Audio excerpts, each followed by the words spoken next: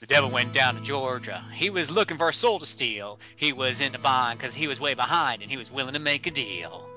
He spotted a mark playing a game and marched on over with a goal. Find better loot and win a prize, but if you lose, the devil gets your soul. The devil opened his case and pulled out a mouse with a burst of fire and had the stuff. He had a team of demons at his beck and call, and by the end they'd nabbed enough. Well, old devil, it might be a sin, but I'll take that bet and you're gonna regret because I'm the best it's ever been. My push and count just can't be beat in this life or the next, and I'll take your prize once you realize how much you've just been vexed. Devil put his mouse away because he knew that he'd been beat. Laid a golden internet line down around the seat. He'll never cut out or stall, so you can keep playing till you rule them all. Mom, are you okay? Mom! Come with me if you want to live. Theorizing that one could travel within their own lifetime, two old RP Gamer staff members stepped into the RPG Backtrack Time Accelerator and vanished. They woke to find themselves trapped in the past, playing and talking about computer and console RPGs from the 80s right up to yesteryear, driven by an unknown force to change history for the better. Their only guides on this journey are other staff and players from rpgamer.com who they meet to help record podcasts that only their audience can listen and hear. And so, Phil and Mike find themselves leaping from game to game, striving to put right gaming backlogs gone wrong, and hoping each time that their next recording will be the one that leads them home.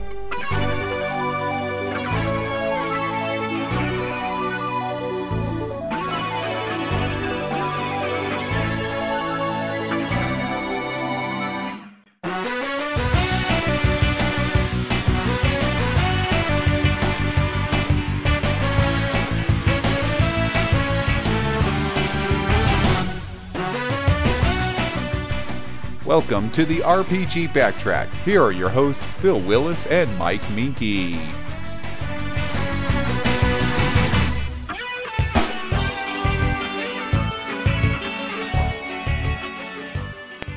And welcome to RPG Backtrack, your favorite podcast. We're talking about RPGs from the way back when, right up through yesteryear. I'm hosting this show. My name is Phil Willis, and right alongside me to help keep things going is Mr. Mike Minky. I'm here. Don't be fooled by my sometimes silences. I am here. And Mr. Mike, there might be some silences between you and me today because we're talking about the Diablo trilogy, with which you and I have limited experience with. I think I have more limited experience than you. Indeed. But to help us chit-chat about this, we have a trilogy of guests. First up is Miss Bucky Cunning Turkey. I'm here to play WildStar and steal your loot. Woohoo! Mr. Michael Apps. I have arthritis in my finger from too much Diablo clicking. And, It's only going to get worse with age, I think. And helping me on record duties tonight, since I'm actually in Arizona on a hotel Wi-Fi connection and I can't really do recording, is Mr. John Stringer. I have returned. Indeed. And we're going to talk about Diablo stuff. Y'all ready to talk about Diablo? Yeah. Apps don't want to talk about Diablo. Click, click, click, click, click, click. He's too busy clicking. Okay, then he's ready to talk about Diablo. All right, well, we're gonna get this rolling here, so we're gonna take a break. We'll be right back after these commercial messages.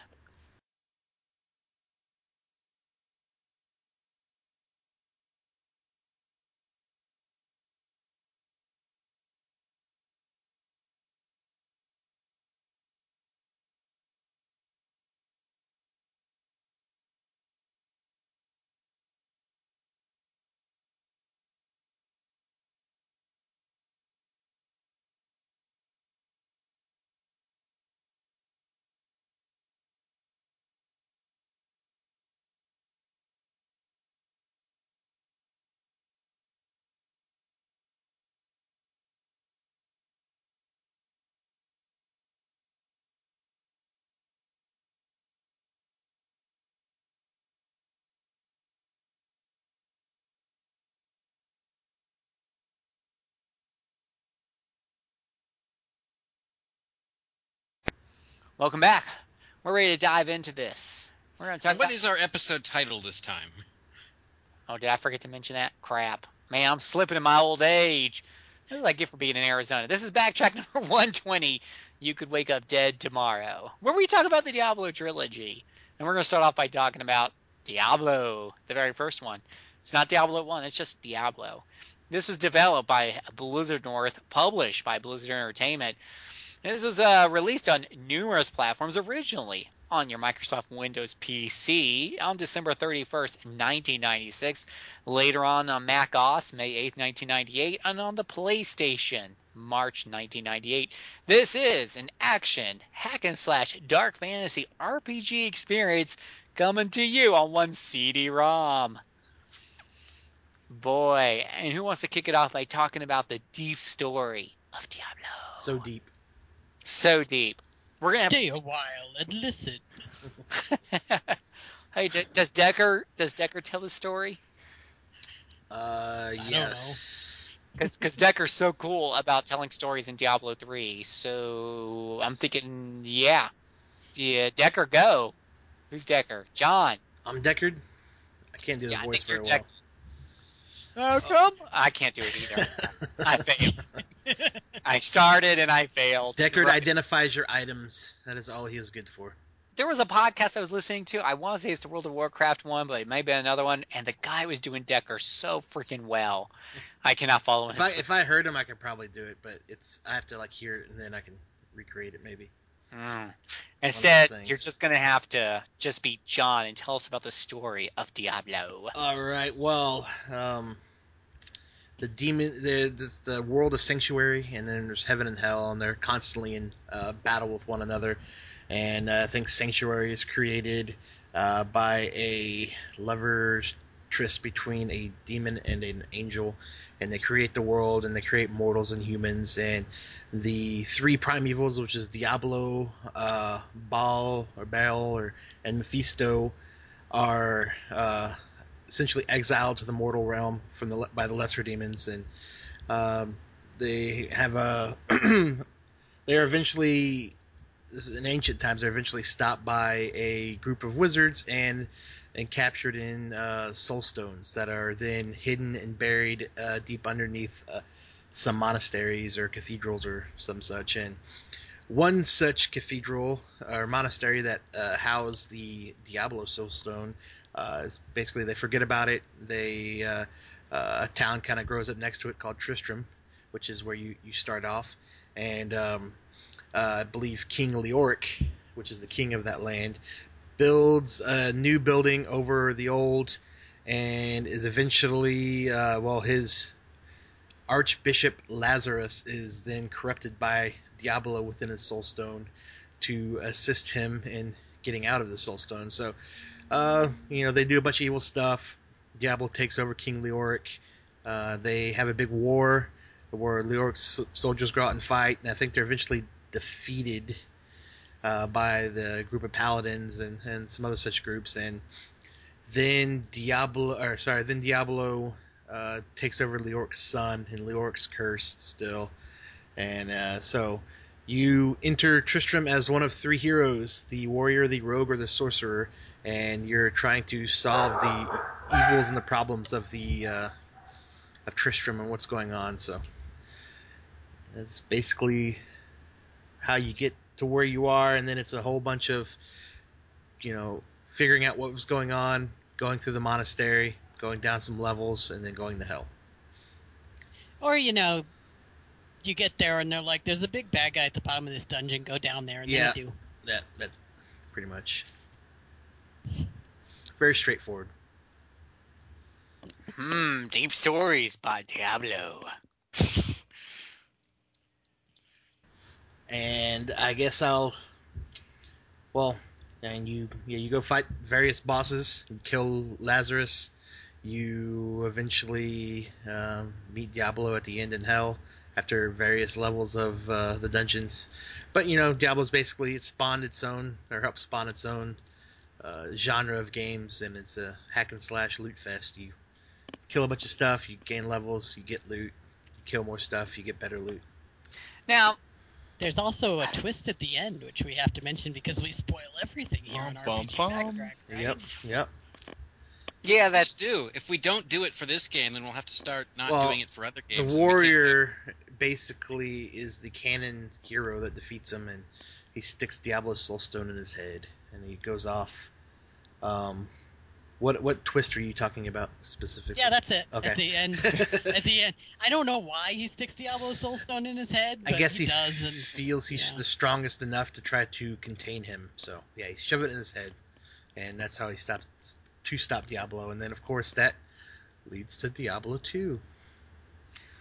Now, would you all say that, while we're talking about the story, before we move on to the gameplay, which will be a much more, obviously it'll be a deeper conversation.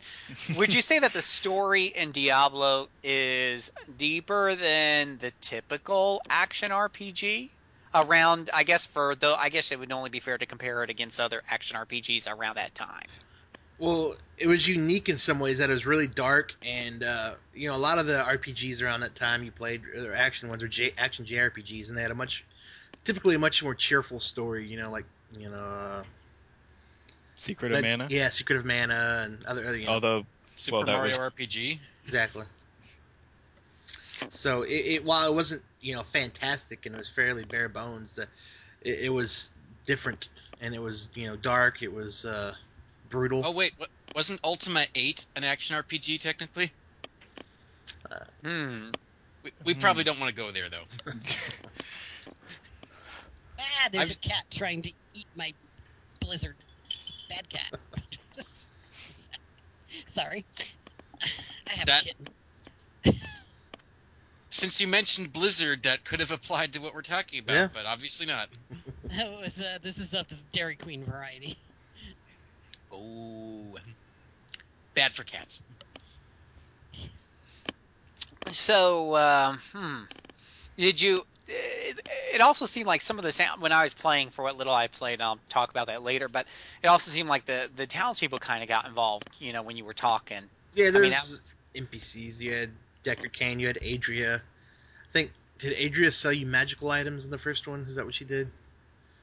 Potions and rings and scrolls and stuff? I'm trying to remember her purpose. I can't remember any of their names. I know Deckard. Well, you can't forget the most important character. Deckard? No, Wirt, his leg and his peg leg. I just remembered all of them by where they were in town. Then there's the big blacksmith guy. I can't think of his name right now. You bought your weapons from him. Deckard, you would identify your items, and I don't even remember what Wirt did. He led to several jokes about his legs in following Blizzard games, including you find his other leg in Diablo 2, and then you find his third leg in World of Warcraft. His third leg? Yeah, make of that what you will. I would prefer not to think about that too deeply at this moment. I would advise against that, yes. So there's definitely a lot of groundbreaking things that I almost said Ultima 8 that Diablo did. Ultima 8 was groundbreaking. It was something breaking. I think it was soul breaking for fans of the series.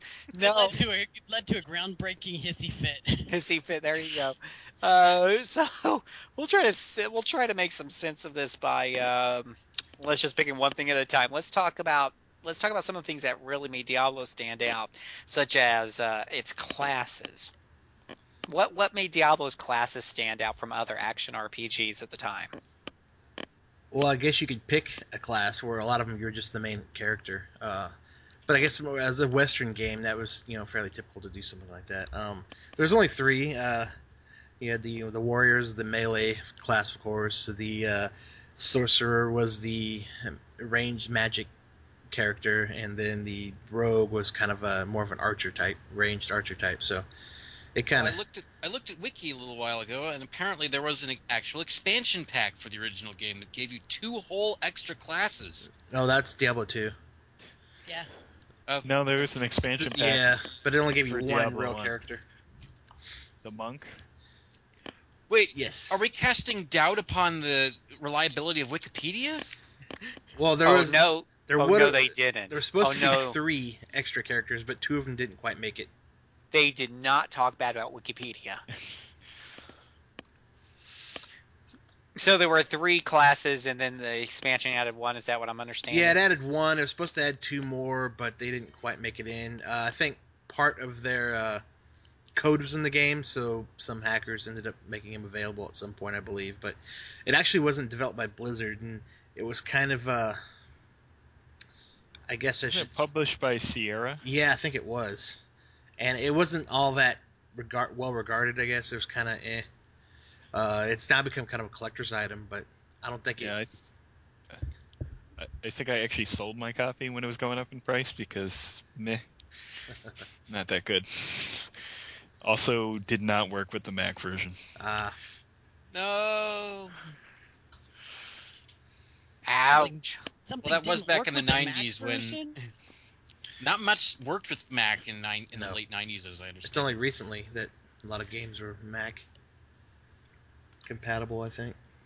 But and then another big draw with this game is you can play it multiplayer and get with your friends. Oh yeah, go online and Hold up, not so fast.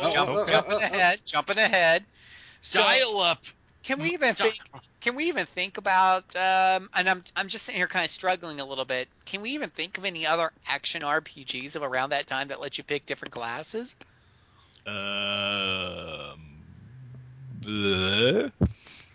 Well, I only played PC games, and there weren't very many action There RPGs on PC before Diablo, so... And on the consoles, I mean, Secret of Mana kind of comes to mind, but those were preset characters, if I recall. Well, your class kind of changed with your weapon type, I guess, if you want to call it that. Yeah. I could say Seiken Densetsu 3, but that never came out over here, so it's a real stretch. I mean, Diablo was it did kind of kickstart its own genre of games, so it's hard to say much came before it. Well, yeah, I'm racking my brain here, and I'm not. Yeah, I think that's what. Seriously. I mean, it's just one of the things that kind of make it so groundbreaking. If somebody else can think of another example, but I was playing games around that. I was playing games all through those decades, and there's just. I think that's what made Diablo. I mean, one of the things that made Diablo so stand out was, you kind of had Secret Mana, some had other experiences like that, but not one that really let you have. First of all, you get to pick 3 classes from the beginning. Did this come out before or after the early Elder Scrolls games? It was pretty close. I'm not sure. Arena might have been before it, but I'm not sure if the other one. I'd have to go look it up. Well, there's only one to go. I think Arena was before it. Yeah. But... Yeah, Arena was 1994. Yeah. So, Arena, very well known for its bugs, was 1994. But those 3. Now, I had played a number of 3D action RPGs. I guess you're right. Arena would give you classes or what? Was it classes in Arena? I jumped in with Daggerfall, but there were a couple of 3D action RPGs. I mean, hell, I played Catacomb. I don't know if any of y'all remember that, but we're talking 1988. Around that time, which was you're a wizard and you throw fireballs out with your hands, and you can pick up different scrolls and stuff along the way. It was like a 3D type of thing. But Diablo, it went back to 2D. Well, we're getting into the combat system. Well, Daggerfall did come out a few months before. Daggerfall is August 31st, 1996. So, yeah, a few months before. Yeah, a few months before December 31st, 1996. So. But, I mean, yeah. So, I mean, okay, so Elder Scrolls Daggerfall would definitely give you a lot of flexibility in how you made your character and class and stuff. But it was, I guess you could kind of say they're both action RPGs. But, I mean, they're really not anything alike. No. Yeah, it's other than the fact you might stick them somehow into the same genre or subgenre. Okay, so let's talk about combat. Since y'all want to talk about combat so much. Click. Which is super oversimplifying it, but you do click a lot. Well, let's be fair. Pushing. Mice were not standard equipment until just a few years earlier, right? That's true. So you got to put yourself in kind of the mind of the mid-90s. I mean, we were pushing CD-ROMs, full motion videos. 3D was becoming more and more popular. Your PlayStation 1 came out when? Here it came out in 95, I think. Yeah. September 95. That sounds right. Right, it sounds about right. So I remember PlayStation was coming out around that time. Everything was 3D, 3D, 3D, 3D, and then here comes Diablo, and it's 2D. And it's going to have combat, all this quick action combat in 2D when things like Elder Scrolls and stuff were doing 3D graphics. What was y'all's initial impression of that when you first saw the game and it was 2D and I loved it. you were like, oh my gosh, this is so awesome? That early 3D was all ugly, so. Thank you. Who said it? Was that John? Yeah. John, you and I, we're going to go out and have a beer together. And, because people have heard me say this on the show many, many times. The PlayStation 1 era, the mid-90s going in, all the way through the early PlayStation 2, in my opinion, would push the 3D too fast. It was fugly as hell. But, you go... Phil, come on now. How could you diss the beautiful 3D graphics produced by the Sega Saturn? Oh, how dare you? It's like you're dissing the launch titles of the PlayStation. It's like the original Tomb Raider is hard to go back to now for some reason. Oh my god, her breasts were triangles. They could poke your eye out if you swung around fast enough. They could kill you and maim you. They were that sharp. And let's not even go into Final Fantasy VII and what's his name, Cloud, with his fist that just looked like big blocks from the Atari 2600. Okay, but we digress. I had a little bit of a different perspective because Diablo came out during my college vortex where I played almost nothing because I had better things to do, like study and be involved in too many activities and have sex. Wait, Becky, were you actually trying to make all that money you were paying for college be useful? Something like that, yeah. I just liked school and stuff. Anyway, so I didn't end up really playing it until like 98, 99, so I thought it was kind of ugly, mostly the design, not so much that it was 2D, because I didn't have a problem with 2D, but the dungeons were kind of meh. So this game I was always drawn to this game. I remember our friend showed it to me, and I guess I was a freshman in high school when this came out, and I was playing on this laptop that really wasn't a great gaming laptop, so I remember the load screens would take forever. So if you had to cross from zone to zone, you could sit there and you watch that blue load screen pop up, and in like 20, 30 seconds. Wow, you had a laptop back then? Yeah. Actually, it was my grandfather's work laptop that he never used, and so he just let me kind of have it. Cool. So I played it on that, and yeah, it's one of the things I really remember the most is waiting for all those terrible load screens to go through. So... yeah, the 2D graphics, I think my impression definitely was, like you said, it's a darker game. But, back in those days, you either got really fugly 3D games because people were being wowed by the 3D craze, or you got these really pretty, gorgeous 2D games, like some of the, Ultima games and the such. But you're right, Diablo was darker and more foreboding, but it was no less, in my opinion, it was pretty impressive. It's hard to go to nowadays because of the lower resolution, but back in the day it was impressive. Did it have load times? Yeah. Yeah. I guess it probably did back then, yeah. Yeah, but back then Blizzard was always pretty good about kind of putting out games that didn't necessarily require super hardware. So, that game pretty much ran on everything. Yeah. So. Well, load times are not inherently bad. It's just with games from that era, when disc-based media was still fairly new, you kind of have to expect it. It wasn't load time. It was basically load times when you're going from area to area. Was the only time it really popped up. It'd load the whole area. I didn't even notice because it was par for the course for games back then. Yeah. Also, I was playing it on super-powered college university computers. They were not super-powered. Does that mean you had Ethernet at the time? Yeah, I played. I think my primary play sessions were with a couple of friends when we were working in the student computer labs one summer. Well, you also had computers that were 4 years, or a couple years, 2-3 years newer than when this game was released, so they're probably that too. Yeah. But and now the computers are so new that some of them have to take special programs before they'll play this at all, I'm sure. Kitten chewing my microphone cord. Could you help here? But yeah, I'm pretty sure that's not going to help us in the podcast if your cord gets chewed off. But for those who that's not going to help the kitten either. Yeah. Yeah. Sorry, my poor old guy passed away, and we now have a young guy. And he's a little rambunctious. For those who may be unaware, it is a 2D overhead isometric view, and you kind of click around the area with your mouse to move, and then you also attack by clicking your target and using various skills your character may have.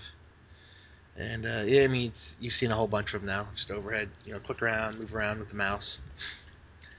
And the one big thing this game had was town portals. That was always kind of cool, where you use a scroll and you could create this portal to go back to town and instantly, teleport back and forth to your locations, where I think most other games I played before that, you always had to do the long trek yourself everywhere you went, so that was kind of new to me, at least. Yeah, that was cool back in the day. Yeah. There were That's still cool. Nice Not every game does that even now. It's true. And then you had to identify all your items and use a lot of scrolls for that, or pay Deck Arcane 100 gold, I think, each item to reveal. So you get, your regular items that were white or gray or whatever they were, that were just standard, and then you had magical items that needed to be identified in order to unlock their special abilities. Yeah, I feel the need to kind of interject here. We we're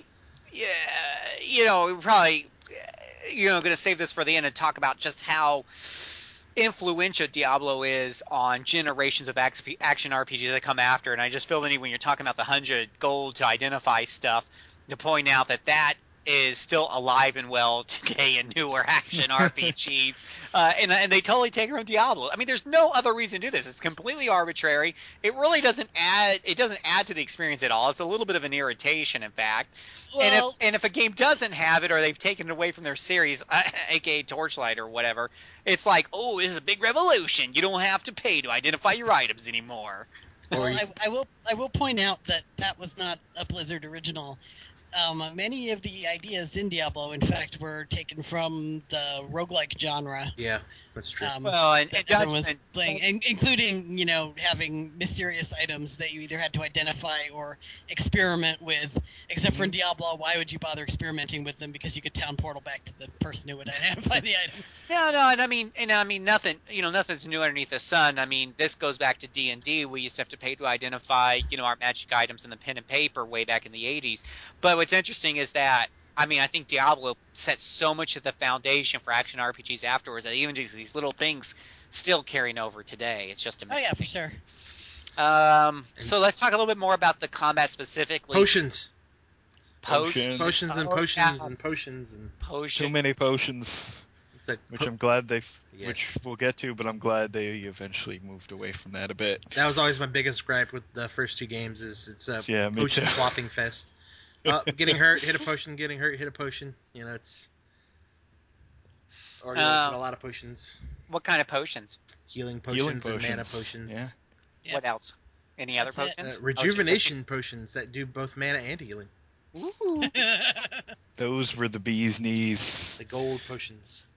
I guess for you people who use lots of. So does it make the game too easy that I can just spam potions to keep myself alive during difficult battles? No, surprisingly, no. Well, for one thing, you can only carry so many potions. Yeah. Because you have a limited inventory. Or you carried more at the expense of extra inventory space for loot. But sometimes, as you used your potions, you'd open up more loot as you went down, so it was kind of a trade-off there, or a little give and take. The more loot you got, the more potions you probably used. So yeah, but I mean, in terms of difficulty, this game was no slouch. At least it's just surprising when to I was y'all playing as a kid. It's just stay focused on potion for just a second and the healing. It's surprising to hear y'all say that, because it seems like that a lot of the later games try to reinvent the potion thing. Even Diablo 3 now has a 30-second cooldown or whatever it is on potions, so you don't spam them too quickly. Well, that's the whole reason. I think that WoW was the first to really get away from that, where you don't just have to can hit potions all the time to keep yourself alive. It's a more of an oh shit than a primary relied upon tool. The first two Diablos, you basically had to sit there, and I think it was designed around you just drinking potions nonstop. Yeah, I mean, at least they had an excuse. Action RPGs were kind of going through a lot of change at that point, and But I mean, for the time, it wasn't really a big issue. No, I mean Oh. you didn't know anything different, but then Yeah, when you get different, you know, you're like, wow, this is a lot better. yeah. All right, fair enough. So, all right, so let's jump a little bit more into the combat. So, I keep hearing you say clickety, clickety, clickety. That sounds awful boring to me. Uh, I kind well, of thought it was. it could be, but I mean, it depends on, what you're clicking. When you're going through kind of easier areas, you're just like, okay, click on this dude, he's dead, okay. But when you're being swarmed by enemies, trying to use spells, use a potion, I want to kill this guy that's almost dead, need to move around these, it obviously can get a lot more intense. Yeah, you have to move around, kite enemies, Yep. use your skills strategically. And when you were playing multiplayer, there was friendly fire. Yeah. Yes. So that was always Oh, interesting. are you kidding me? I did not know that. Yeah, I did because I only played Yeah. it multiplayer. Um, Wow. That definitely increases the risk that much profanity will be exchanged between the players. Yes. Yes. Especially when there's one warrior and then the other two are playing archer and sorcerer or wizard. The warrior's like, "Stop hitting me!" so, so you felt like that the combat system was engaging. That even despite the fact it sounds a little repetitious, it seemed to have kept you on your toes. Yeah, it served the purpose Yeah, I mean, to get more loot. right. In the more boring parts, obviously the combat is just kind of monotonous to some extent, but the game keeps driving you on to get to the bottom of that dungeon, get to hell, kill Diablo. So there's always more loot to find. There's always more to do. So, to kind of push you through any areas where the combat gets boring. So, I mean, I remember playing it with cheats, which was pretty boring. Which is definitely just click, click, click till everything's dead. But it kind of goes hand in hand with the difficulty. If the game isn't challenging you, then yeah, it is kind of just click these things till they're dead, and that's that. So I hope you don't develop carpal tunnel syndrome. yes. So this game being relatively difficult is very important, and it kind of harkens, definitely can see a lot of influence from roguelikes in this game. Well, I mean, including the randomized dungeons and whatnot. yeah, that was what kept the replayability up. Always the promise of hidden and discoverable loot at any corner and any enemy, and then the randomized dungeons, and then the atmosphere is just really cool. I think that was a very atmospheric game. Yeah, and I think a lot of the games that tried to just be like Diablo kind of miss some of these smaller elements that made Diablo Diablo. Like I've played some pretty super easy and really boring Diablo clones, that kind of miss the point. So, difficulty balance is very important. Yeah, I never got super into Diablo. I couldn't stand to play it by myself. I only played it with my friends because third-person looters, as the as it's fun to call the genre that Diablo kind of spawned, are just not my bag of tea. And really, I think the first one didn't really quite hook me so much as it got me to play the second one, which we'll get to. This one hooked me. How did it play online a ton of people when you were forced to use dial-up? Pretty well, if I recall correctly. Yeah, I think so. It was one of the first games I actually played online, if I remember correctly. Like this and Red Alert, and it was functional. I mean, if you look at Battle.net back then compared to a lot of online services, it was pretty darn good. I mean, I mostly used it for StarCraft back around that same time, but Blizzard did a really good job with that. Well, even more so online, you played a lot with over local area networks. And that was the way to play, basically, I think. Yeah, definitely. It's weird to think about how long ago it seems that we used dial-up, but it wasn't honestly that long ago. No, it really wasn't. I think I went to broadband in 2001. Giles. I first experienced it when I went to college in 2002 and learned, wow, things can move this fast. I'm not limited to freaking 56K anymore. Yeah, Amazing. it's pretty cool, wasn't it? Yeah, I don't have to wait half an hour for a crummy, awful rendition video clip that I wanted to watch to load. I remember my favorite moment though in the game. I always remember is meeting the butcher for the first time early on. Oh The butcher. He was scary. Yeah, that I remember. That was actually kind of cool. Yeah, that game just had great atmosphere, good music. Yeah, I think he was like the first hard boss, and you're walking around and you just hear, oh, fresh meat. And you're like, holy shit, what's going on? And this guy just comes out and destroys you. Yeah. His big butcher cleaver and his blood everywhere. It's pretty creepy. I mean, especially not really knowing how the game's going to play. You know, your first time through, running to that first boss was really cool. I definitely remember that. It would creep out people in my house just to watch me playing it. I mean, it was so well done.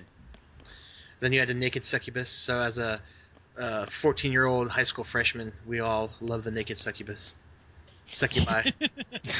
Whoa! Holy crap! At my age, hold on. I'm logging in right now. I was kidding. It was a little pixelated. Yeah, that's Hey. well, you know, the image may not hold up against your memories now. I was about to say, you know, what's funny is I was on speaking of, GOG has a whole bunch of sales going on. They're doing their summer sale, so probably by the time I get this edited, though, it won't be still going on. But I was looking at some screenshots. I forget which game it was, probably Duke Nukem or something like that. And they actually had like a naked woman, you know, on a screenshot that they have on their public website. And then I figured, well, it's probably because it's so pixelated they can get away with it. So, yeah, Diablo's probably along those lines. All right, so gameplay is tight. It sounds like I was going to ask you about balance, but it sounds like you guys were enjoying the balance. I mean, It's a Blizzard game. They're balanced. That's what they're always pretty good at. Now, was this good right out of the gate, or did it take a lot of patches to get there? No, I don't think this one wasn't patched as heavily as some of the others. It couldn't be back then. Yeah. I don't hear your patch coming through a download. Yeah, you're I probably don't even remember if I patched it at all back in the day, to be honest. I couldn't say. All right. So all of you who played Diablo 1, was your gaming experience primarily with other people, or was it did any of y'all get hooked playing by yourself? I played by myself. I played by myself. So it even holds up in solo play. Or a friend would come over and we'd play, and one of us would watch the other and take turns. We did that a lot too. Yeah, my brother and I did that a fair amount. All right. So let's get into the character system a little bit, because this is where I kind of hits a sore spot with me in my experience. So of course we are talking 1995, so old school, you know, right? So in Diablo, once you pick your skills as you level up, right? Don't you put points into something? Or you pick skills or spells? I can't remember if one had a skill system. I know that was in 2, but I'm not sure if one had that. I think you just got skills. I think you just unlocked them. Yeah. I'm pretty sure the skills trees were an innovation of 2. Yeah. Oh, okay. I might get them a little mixed up in my head. Basically, just as you leveled, you unlock new skills and you could use, as far as I remember. Oh, okay. Yeah, it's a lot more straightforward. Straightforward. Okay, straightforward is good. So I will save my horror story for Diablo 2 then. It's a problem when he played, we talk about games from like almost 20 years ago, as I get them all mixed up in my head. Okay, fair enough. So it sounds super exciting. Is there any, what about the music and the soundtrack? Did it add to? Well, I heard that the music was definitely a plus, but I don't. Oh yeah, it's, especially the town music. Yeah, I love Tristram town music. Yeah. Yeah. Just fit the mood perfectly. I don't think there were a lot of songs. There was only like 5 or 6 or something, but they're all quite good. I don't think there was a lot of music that played in the dungeons, but I mean there are a lot of good sound effects. I mean, we talked about the butcher the butcher scaring the crud out of right? you. Yes. Yeah. Yeah. Definitely a lot of good sound effects. So better voice acting than what else was coming out in 96? Oh yeah, didn't Resident Evil come out that year to show us what voice acting was really all about? I hope that isn't Chris's blood. You were almost a Jill sandwich. Yeah, well, the funny thing is that the voice actors, I'm pretty sure, would all just like people around their office, but it was just little voice clips, and they were relatively entertaining. So there weren't a lot of them, but they were there. I mean, I guess it probably paled in comparison to the voice acting in like Warcraft 2 or something that was already out at the time. So, I mean, good old Warcraft 2. It wasn't amazing, but Deckard had his few lines, and then, or didn't he? Did he say a decent bit at the very beginning when he explained? Yeah, I think Deckard may have been an actual voice actor. Yeah. But then you got a few lines here and there from other, but there wasn't a lot of It's dialogue. pretty funny how we got some voice acting in a game from 1995, and I'm playing a game from 2014, and I guess it's got some voice acting, but not nearly enough. It really adds to the atmosphere, and especially back then. Especially so it sounded obviously it'd be CD quality, so probably sounded pretty well, huh? Yeah. Mm-hmm. Yeah. It wasn't like the digitized, voices off a Nintendo No. cartridge or anything. Gross. High quality. Yeah. So awesome. All right. Well, is there anything? I guess the only thing I would mention. Well, here's what I would ask: how much time do you think you spent with the thing? Probably 100 hours. Not as much as I did with 2. Yeah, it seemed to be a lot back then compared to the hours I've put in some games since. It's pales in comparison. I don't even remember if we actually got to the end of the dungeon that summer or not, but it wasn't a ton of time. I probably beat it 2 or 3 times, then went through halfway a couple other times and trying different characters. I'd say you got your money's worth then. Oh yeah. Well, I was also back then when I was in school. I didn't have money. I couldn't buy a lot of games, so. Yeah. Did any of y'all try the PlayStation version? Nope. No. Which had no online play for some amazing reason. I can't imagine what that would be. Well, I never had a PlayStation, so. It's because 56K baud modem adapters for PlayStation 1 were incredibly expensive. That, and I don't think they even worked, because there was no PlayStation Net back then. I know. Any other thoughts before I say something about going back and playing it today? Go for it. Nope. Okay. Did we talk about the inventory system at all? Like the grid-based inventory? I don't think we did. I'm not sure if any games had really done that before this. Inventory Tetris. Yay! And yes, actually, a lot of games on PC had done inventory Tetris. And they okay. Notably, the Ultima series, and a whole bunch of the 3D dungeon crawlers, stuff like that. Okay. Remember that I was trapped on Mac at this time, so I would not know. You could have played Dungeon Master. It had inventory Tetris. Oh, that's right. I did play Dungeon Master. Yeah. I think I played that later on after Diablo, though. Yeah, I completely forgot. I completely forget that Dungeon Master existed. That was like that was my introduction to dungeon crawlers. Nice. Back in the late 80s. I guess. Oh yeah, and Eye the Beholder. I forgot about Eye of the Beholder too. Yeah, Eye of the Beholder. Item Tetris, so much fun. So that wasn't anything new, but that was cool. I can also note that if you actually decide to roleplay in this role-playing game and you happen to be playing the rogue, your teammates don't appreciate it. Oh, jeez. While they're killing things, you run around grabbing all the gold. And I did that for about 5 or 6 levels before they figured out what was going on. Yeah, they didn't quite have the check and balances of later games where maybe it was instanced loot or anything like that. Yeah, no, you could just pick up all those. Just pick it all up. Sure, why not? And then stab the warrior in the back. So the easy way. I know you can play this. I know you could probably purchase and play this game through Blizzard's service. I went back and gave it a spin when I bought Diablo 3 Collector's Edition, and they give you the little memory stick with Diablo 1 and 2 on it. So that was pretty cool. You just install it off a memory stick and no CD-ROM needed, and you're good to go and you're playing Diablo. I will warn you, it is tough to go back and play at those resolutions in the 21st century. That was probably the biggest thing for me that was like, oh, okay, moving on to the next one on the list. But if you're a retro gamer and you're used to playing in lower resolutions and stuff, and you think, Baldur's Gate 1 in its original resolution is the bee's knees, then that doesn't hold you back. It sounds like you can have a lot of fun with this. Oh yeah. Alrighty. Then again, it sounds like we may have a problem if people play the second one prior, because it may be hard to go back. Yeah, it is. I think Yeah. the second one had higher resolution, didn't it? I want to say it does, and but the second one has its own quirks and stuff. And we'll talk about that after we come back from this musical selection.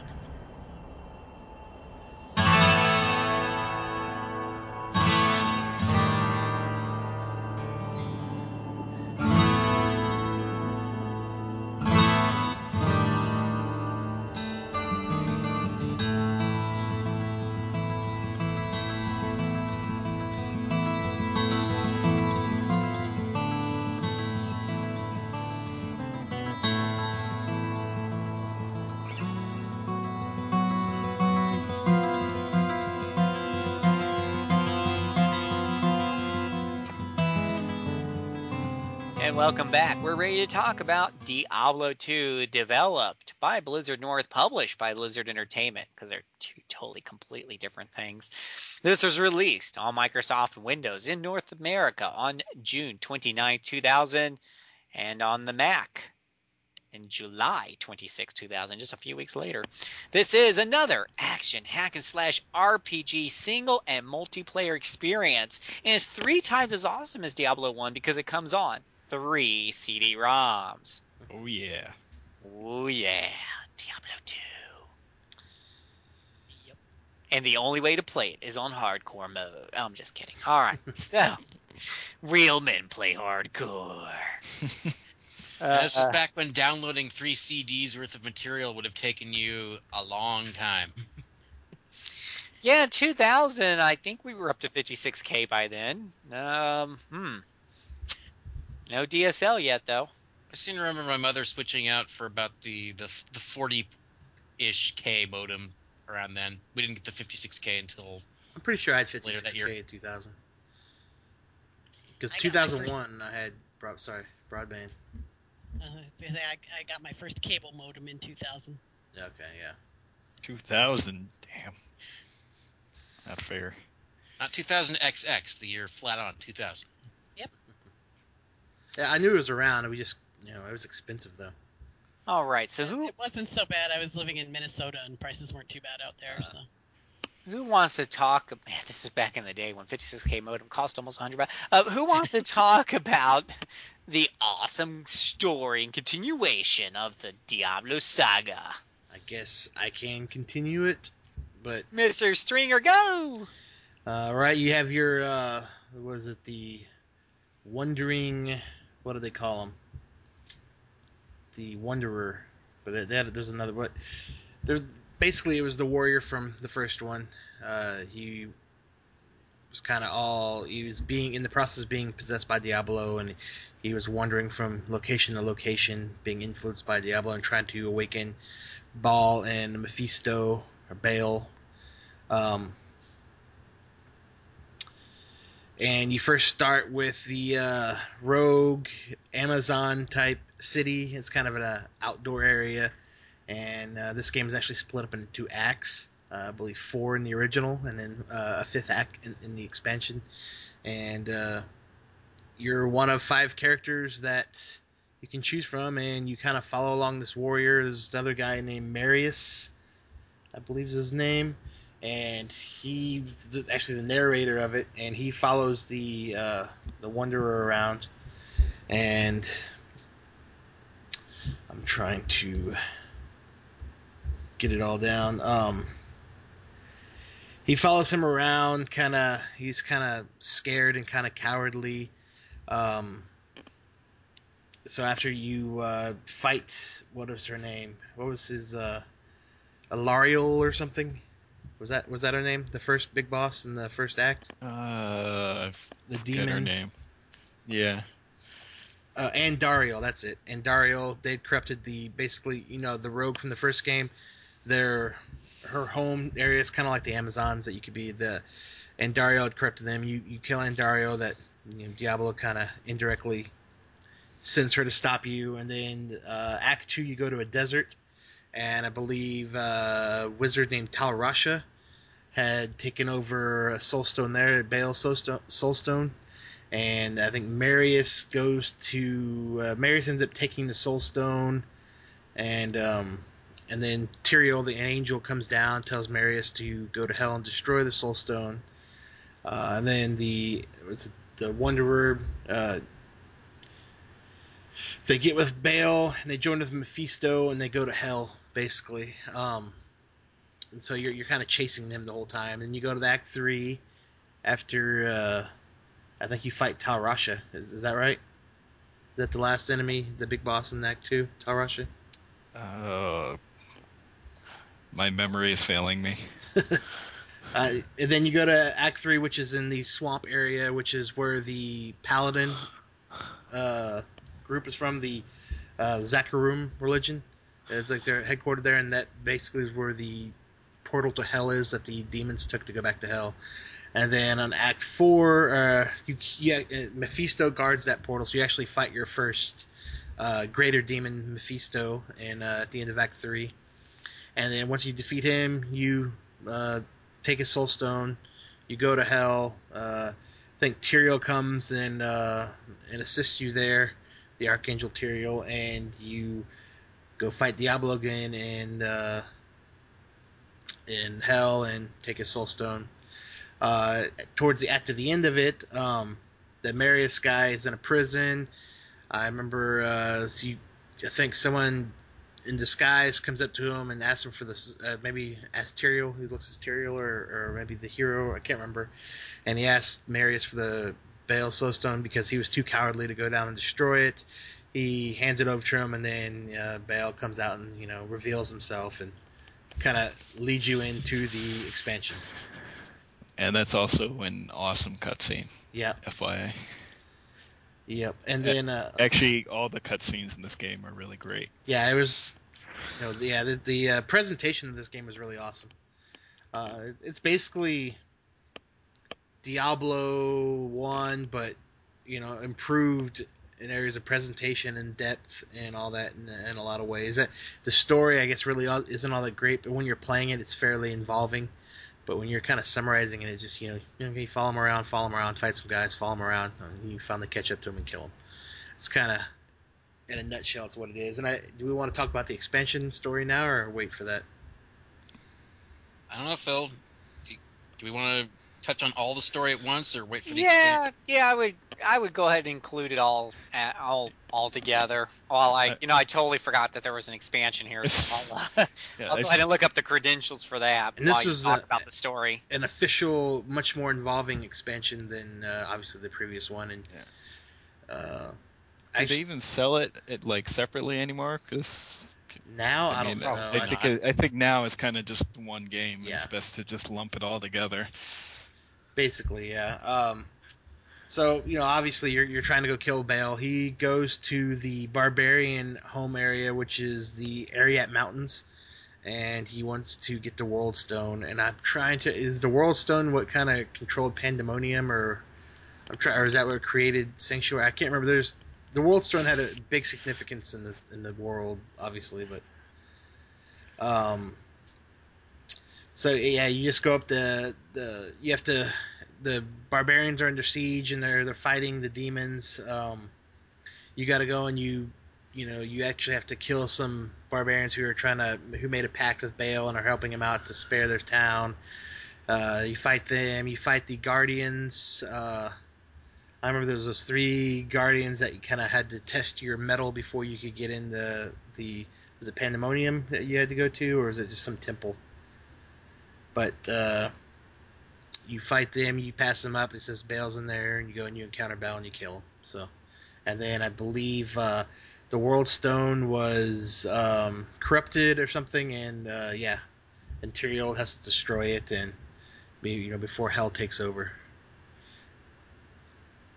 That's fairly Well, it's pretty straightforward. important to stop Hell from taking over Yeah, everything. yeah. Very important, yes. So I'm showing Diablo 2, Lord of Destruction expansion set. This was released on June 27th, 2001, so about a year after the original game. That's funny because nowadays it seems like I'm waiting 3 years for an expansion to StarCraft, so I think Blizzard's slowing down. Okay, cool. Blizzard's getting, a little pokey in their old age. I'm like, why does it gotta take so long between StarCraft expansions? Why? I'm getting old and gray here, waiting for the Protoss storyline to come out. But I digress. Have they done the first expansion yet? Yes. Yeah, I got Okay. I got it, and it's awesome. And I got through it. I'm like, okay, where's the next one? Oh yeah, it took this one 3 years to come out. Probably take 3 years for the next one. Okay, we digress. So, This is not the Blizzard cast. This is the Diablo cast. so it sounds like, especially when we put these two together, it sounds like the story has become much more intricate than the first. It's somewhat intricate. It's still fairly straightforward. It's longer, I guess. It's more involved. You travel to more you actually travel more places. You just don't you're not in one dungeon. You go to outdoor areas and such, which weren't in the first one. Yeah, it feels a lot more like an epic adventure instead of just, Dungeon crawl. digging, instead of a dungeon crawl. Even though gameplay-wise, it's still very much a dungeon crawl, but presented in a much more interesting way. Alrighty. And So more go ahead. characters. Yes, a lot more characters, more. I was about to say, more let's everything. jump over. Let's go ahead and jump over to those character classes. What do we have to choose from now? Because back then we only had 3 classes plus 1 with the expansion. Yep. What do we get with these games? Well, you had the Barbarian, which was the big melee class, only melee. He was the only one that could dual wield. I remember that, and you could use 2-handers, and he could leap around. He had rage. He would you could 2-hand dual wield, and he basically had skills what you'd expect. I think he had shouts and used rage and I'm trying to whirlwind. I know he had that. He had the leap. So he was your typical in-your-face melee class. There's a sorceress, which was a lot like the wizard from the first one. She basically had your elemental spells and mostly offensive kind of, just blast them with fireballs and ice missiles and such. There was the paladin. I think I used the paladin the most. Is it your melee class, but there was also more of a tank, and it had shield. He could really utilize the shield, and he was part of the group that defeated Leoric's armies in the first game, right before the heroes got there in the first game. But they had been corrupted. They're really good against the undead, and he had auras, which could pump your allies up. What else was there? The Necromancer. He would basically he wasn't as strong by himself, but you could summon a bunch of skeletons and dead enemies to help fight for you. So he was kind of like the pet lord, if you want to call it that. And so you always had a bunch of skeletons and such running around, and he could he would poison and debuff enemies a lot. Then you had the Amazon, which is really similar to the Rogue in almost every way from the first Diablo, but she could also use spears, I think. But she was mostly like the archer class. And She chucked spears and had one too many boobs. Wait, so she... Hmm? So she had just come from the Total Recall design team. Yeah. Ew. No, she had 2 boobs, but they're only supposed to have 1. Oh, okay. Because they cut one off so they could throw spears better. Huh. That's the legend anyway. Obviously somebody figured it wouldn't play very well among the core audience. And then expansion. So these classes. Huh? Oh, go ahead. Oh, yeah, expansion classes too. Expansion. You had the assassin, which was really cool. I think I like the assassin the most of the expansion, and the druid. The assassin, he was a melee class basically that snuck around and he'd do traps, and he was kind of like the monk, I guess, in a way too. He had some martial arts abilities, but you had claws. He used claws that were new to the game, and stealthy type character. Then you had the druid, which could, it's pretty self-explanatory what a druid could do, but he'd shapeshift and summon some wolves and such to help him out. I didn't really play much of the druid. Well, let's be clear here. He can turn into a bear, which makes him the best class, clearly.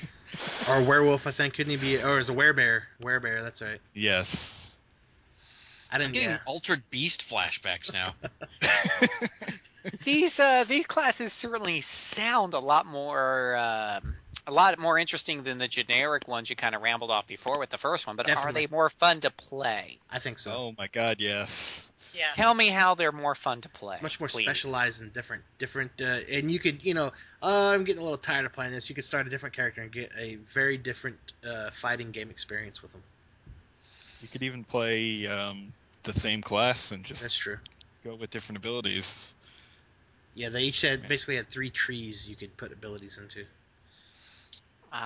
So before we talk about those abilities, so you definitely felt like when you picked, the barbarian or the paladin or the assassin, you actually felt like a barbarian and assassin in the way that the clickety click click click click click worked. Yeah. Cool. Yeah. Oh yeah, a lot more skills to choose from as well, and I think that's important because I've played plenty of action RPGs after Diablo where they give you different classes and stuff, and hey, I'll even throw this out there about Torchlight, especially the original one. It just felt like, there's these classes to pick from, but ultimately, they've got some different skills and stuff, but they don't feel different. At the end of the day, they just kind of all felt like click fest. I still think they feel different. The barbarian jumps around in your face, spins around, attack. Then you have the necromancer where he just summons his armies around him. You feel like you have all these skeletons fighting with you, and he's got his spells. And then you have the assassin that they all definitely play different. You couldn't do. You approached encounters a lot different depending on which class you were, I think. And that's a very satisfying. What's the word I'm looking for? It's a very satisfying experience, and I get that with Diablo 3 as well. I think that's the cool thing with Diablo 3 is I'll switch between the classes, and definitely the monk plays and feels completely different than a barbarian. Barbarian, I'm just jumping in and charging and killing crap, but when I play my wizard, I'm standing back, I'm doing magical effects, feels totally different. So, all right, so let's talk about that skill system you brought up. So So skill system, as you level up, you get to pick skills, right? Yep. Tell me a little bit more about that.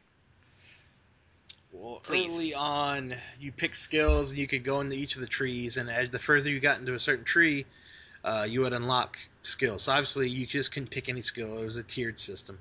So if you wanted to be really good in one, you'd specialize in that, and you could get to the most powerful at the bottom, possibly, but you'd then not have as much variability with any of the other trees. So obviously, at some point, there were optimum builds you could probably find online, but I know up until a patch, you couldn't change your skills once you selected them, so you're kind of locked in. Well, will a patch change that? I believe so, right? Ooh, I'm gonna Google that. Because and so that was that was kind of what was hard for me was I'd start playing, but I always kept worrying in the back of my head that, gosh, when I got choices and skills and I'm locked into them and I can't respec, so to speak, what happens if I go way down this road and it totally sucks at the end? How do I know that picking another point of the firewall spell versus, saving up for meteor at the end or whatever, which one's really the better choice? How would I know back when I'm level 5 that at level 20 going down this path really kind of, sucked because every monster has fire resistance, for example. But that's where FAQs come into handy, I suppose, or a lot of trial and error, right? Yes, 2000, the golden age of GameFAQs. I don't know. What was your experience with that concern, or did you not have that because you were just so awesome you picked the right thing the first time, John? Well, Since I'm picking on John or Mike, anybody who wants to answer the question, feel free to jump in. I definitely ran into that issue, especially I think recalling with the druid, because I wanted all those cool abilities. Mm-hmm. But it never really stopped my enjoyment of the game. I don't think I ever got to a point where it's like, this character sucks so much I can't continue. But I mean, there were definitely some instances where you get your a character that just wasn't all that great. But yeah, never anything too horrible, I don't think. You could be locked into a bad build and you couldn't really progress further. Yeah. I like what so I'm Googling this for you, to see what it is. And, cause it was a selling point for me anyways, back in the day. But, it says, somebody asked on a forum, where can I find the respec feature in Diablo 2? Another person replies, it's on the character screen. It says something like create new character or something similar. That was obviously a joke. There is a screenshot. Hopefully this is legitimate and not just something someone's making to make more fun of me. It looks like they're talking to somebody, Akara, and there's an option to reset stat and skill points when talking to Akira. It says basically another way to reset. You only get it once per difficulty, whatever that means. Maybe it's once per run through. Because you get through, so I mean, once you beat the game once, you get to play at a higher difficulty, right? Is it like Diablo 3 originally was? Yeah. Yeah. So to reset your character in Diablo 2, you have to do the quest Den of Evil given by Akara. You will only have one reset per difficulty after the quest each time. You can also reset a character by using a token, which is made by combining the essence of the main bosses of the game. Oh, okay. All right. So obviously they've eased that up just a tiny bit, which I think is a breath of fresh air. Yeah, that would make it. That would, I mean, even if it's just once in a blue moon, I understand why to keep a person, you make these decisions, there should be consequences for them. But nice knowing that if I put 40 hours into a character and it totally ends up not working in the harder difficulties, that I'm just totally have to start over. So, but back in the day, that was awesome because you had nothing better to do. You couldn't really test out what you might like. You could just read a description. So yeah, that sounds good. And you're like, oh, yeah, this really wasn't what I thought it was. It's not so good after all. And too late. You're already you're level 40 and you're stuck. So. Yeah. Okay. Yeah. That was for me. That was I started playing it for about a dozen hours, and every time I pick from and choose from the tree, I would just I get a knot in my stomach, and then I got the hint guide. So, but by the time was it a Brady Games guide? It was, which was already out of date by the time I bought it because they patched the game up so much. So yeah. Cool. What about the size and the scope compared to the first one? As far as the game in itself. Much bigger. Huge. Oh my god. Which is why I never made it through the swamp. That's as far as I ever got. Well, there's a whole bunch of things they not only was the size bigger because you explore these big open worlds now, but they also added a whole bunch of game mechanics in that increased what you could do. You could have a little follower with you that helped you out. There was the Herodric Cube, which lets you synthesize items. So you had a kind of an item crafting system. What else? You had gems, which is now a mainstay. WoW had them, and Diablo 3 has them, and it's been used where you'd socket your equipment with gems to enhance their abilities in a customized fashion. And again, I don't want to say that I'm the qualified expert on this subject, but I'm just struggling to think of any game that did the whole gem thing before that. Can you think of one, Becky? Becky. Becky knows everything too. I mean, I guess it's kind of similar to Materia, maybe in Final Fantasy. So. Yeah, there you go. Ooh, nice call. I was thinking PCs because I couldn't, I wasn't even going to bother thinking about console games. But you're right. Yeah, there you go. Socketing Materia into your weapons in 7. Yeah, another thing that's just really considered, like you said, a mainstay to this day. So that gave it a lot of depth. What about let's talk about the loot system for a minute. I mean, that's obviously a big thing, right? Yeah, I think it stayed fairly similar to Diablo 1. Obviously, more variety of weaponry and more armor. I think you could put more armor pieces on than you could in 1. So, Also, you had the Heradric Cube. Yeah. all right, so let me clear. Okay, so so you get through the game once. You got this big, huge story game that's so big that Becky Cunning Turkey hasn't even gone through the whole thing. It's so massive, right? Why in Scott's name, when I this massive epic adventure, would I want to go through it again on a harder difficulty level? Better loot tables And why do I care about this for? to make your guy more and more powerful. Awesome. Yeah, challenge yourself with the harder difficulty. Yep. It would get It's so that you can brag significantly to harder. yourself that I'm even more awesome than I already was. Exactly. Do the numbers just all get bigger, or are the items in the harder difficulty levels better in other ways as well? Well, they added, they enhanced skills. They're much more diverse, I guess. And the enemies started getting, I believe, elemental immunities or protections. So they got harder, but your loot got better. So that's where I would find out I suck, when I put all those points into my fire spell and everything suddenly has fire resistance. Yeah. No, I'm just kidding. I'm sorry. Do you get you talked a little about the crafting and the gymming and stuff. Does that come more into play in the higher difficulty levels? I would assume, well, yeah, because it didn't come in till, I think, end of the second act when you're first playing through it. So you technically play a few acts without really getting to use it. Whereas once you're in the high difficulties, you have it all the time. So I'd say so. You get the better gym. You start unlocking the best gyms then too. But it's just it's more of a scale. It's kind of just keeps scaling. Did y'all play this one multiplayer a lot or mostly single? Both. Both. Well, if you made the mistake and made your first character on an closed well, you basically, there's a single player version where if you played it, you couldn't use it online or anything. But if you Really? could play single player through Battle.net Online, that was their way to try to stop cheating, and which didn't do anything. But then then your character could be played with others and by yourself. So the whole online thing didn't really stop cheating? No, The online requirement? rampant cheating. I remember they banned a bunch of accounts.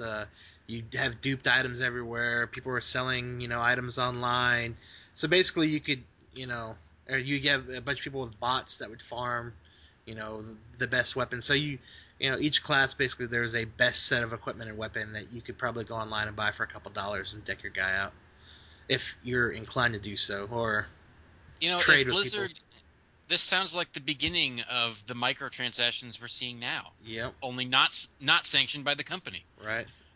Yep. It was an epidemic, and it actually kind of killed the online play for me, all the cheating. Unless you wanted to play with friends on a private game or something, or a local area network, maybe. That's all I ever did. Yeah. Yeah, me too. Well, I really tried got playing into solo, but I never got through this one. Battle.net Well, playing with functionality was cheaters novelty. doesn't exactly turn me on. No, but it was. I mean, if you try to play in public games, that's all that was. And it got to the point to where if you wanted to compete and do all that, you had to. There's they had organized ladder systems where you'd fight each other and do all that, and you'd have rewards. And so when there's something on the line or your reputation's on the line, cheating will happen. Yeah. It's basically That makes sense. spam bots started happening. It's kind of like it was like an MMO light sort of. So all those issues that you have in those was basically in Diablo 2. And you know what? I mean, that's another thing that it helped to start, because I'm playing Final Fantasy 14 online right now, and I keep getting spam. Hey, we'll give you golden items. Just come and give us a few bucks over here. Wink, wink. And they've gotten so inventive too. In WildStar, they invite people to arena teams, and it's hard to figure out how to get off one once you're on one. So they just sit there and spam ads at you. No.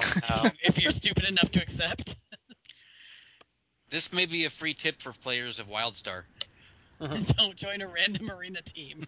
Oh, and there's also, I forgot about the loot. You could get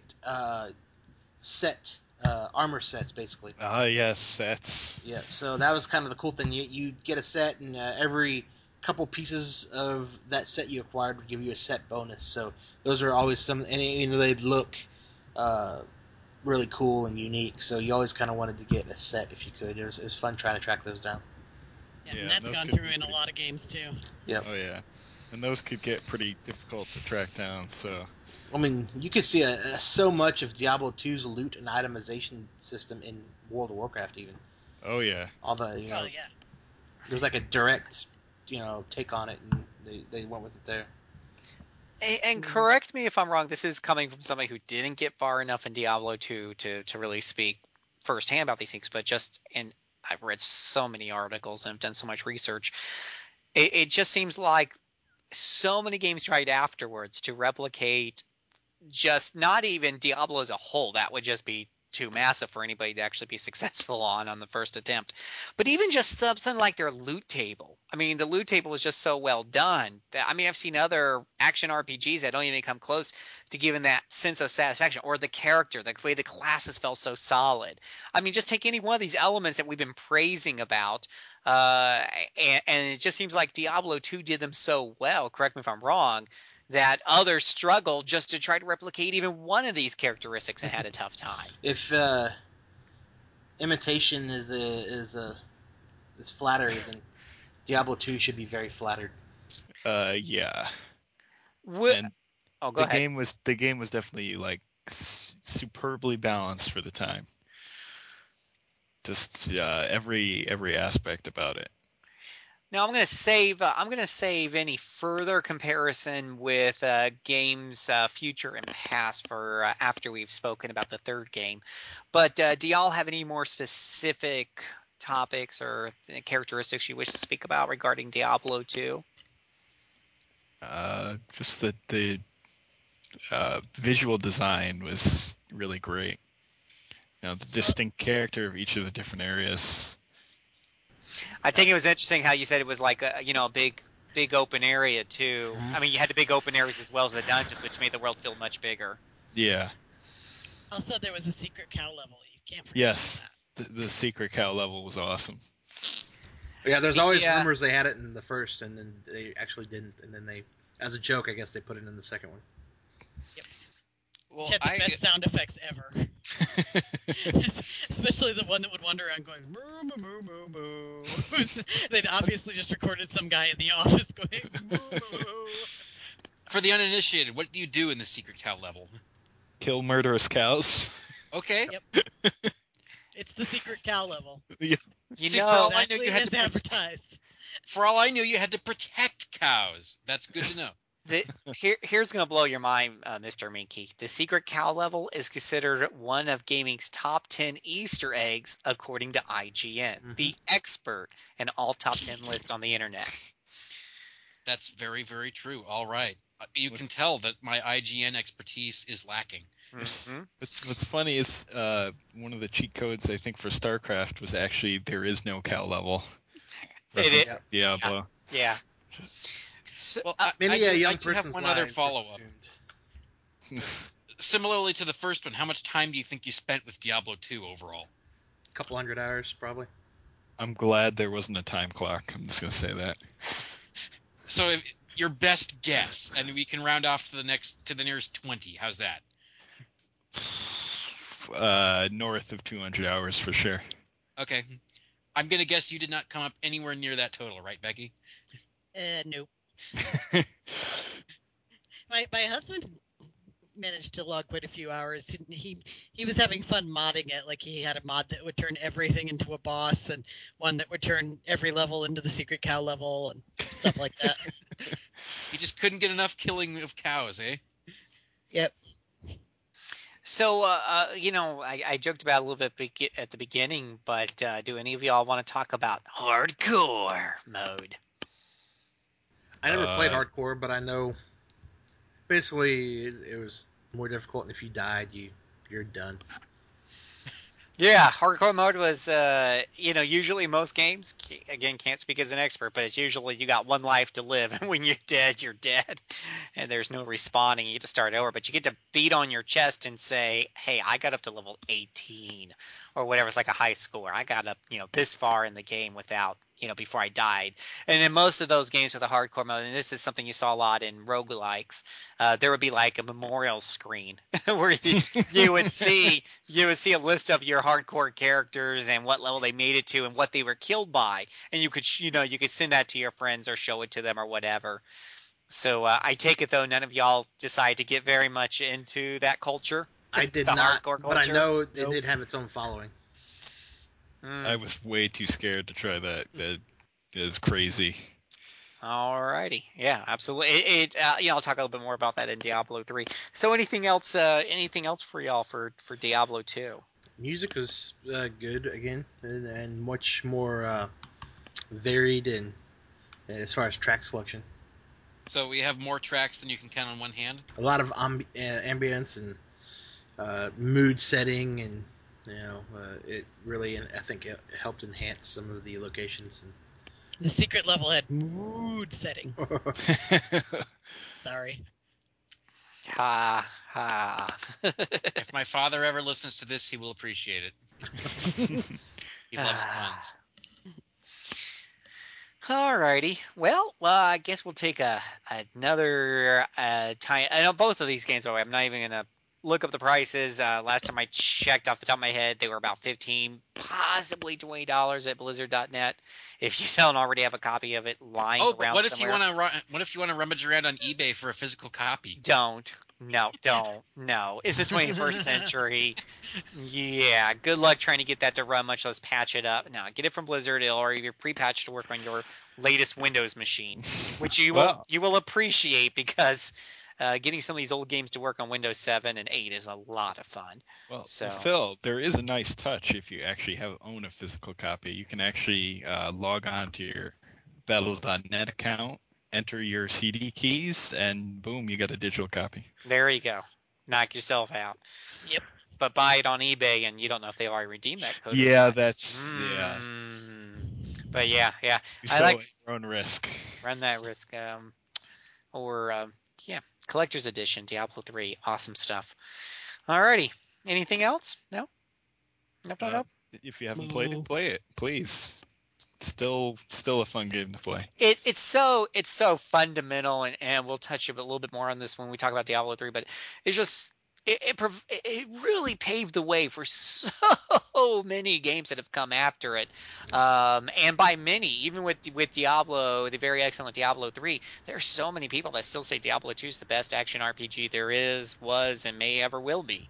It's just that well done. I think it has a better legacy than it originally came out. I think most of their review scores in the mid 8s, which it's not no slouch, but for a game you think of Diablo 2, it's like, oh, that's like 9.5 or a 10 or something. But I think its legacy is much grander than its initial response. Wouldn't you guys say? At least critically. Absolutely. Yeah, because so many have come after it and have fallen short, and you just keep going back to the original.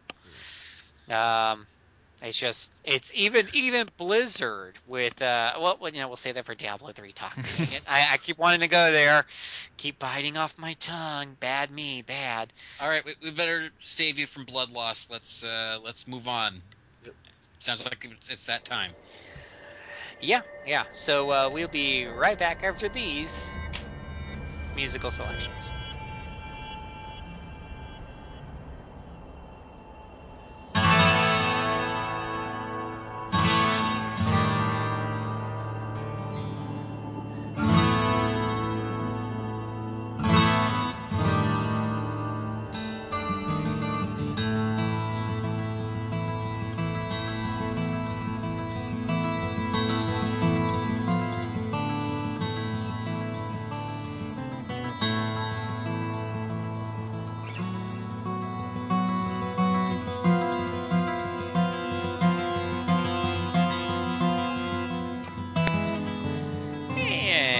We've returned. We're ready to talk about Diablo 3, the last game in it's not really a Diablo trilogy, but we're going to call it trilogy because there's 3 of them that have come out. Diablo 3 was developed and published by Blizzard Entertainment, released on Microsoft Windows, OS X, PlayStation 3, Xbox 360, PlayStation 4 in the future, and Xbox Xbone. the Expo. I'm gonna call it the Expo because that's what I do, along with a lot of other people. Anyways, Don't give it to a dog. released originally on May 15th, 2012.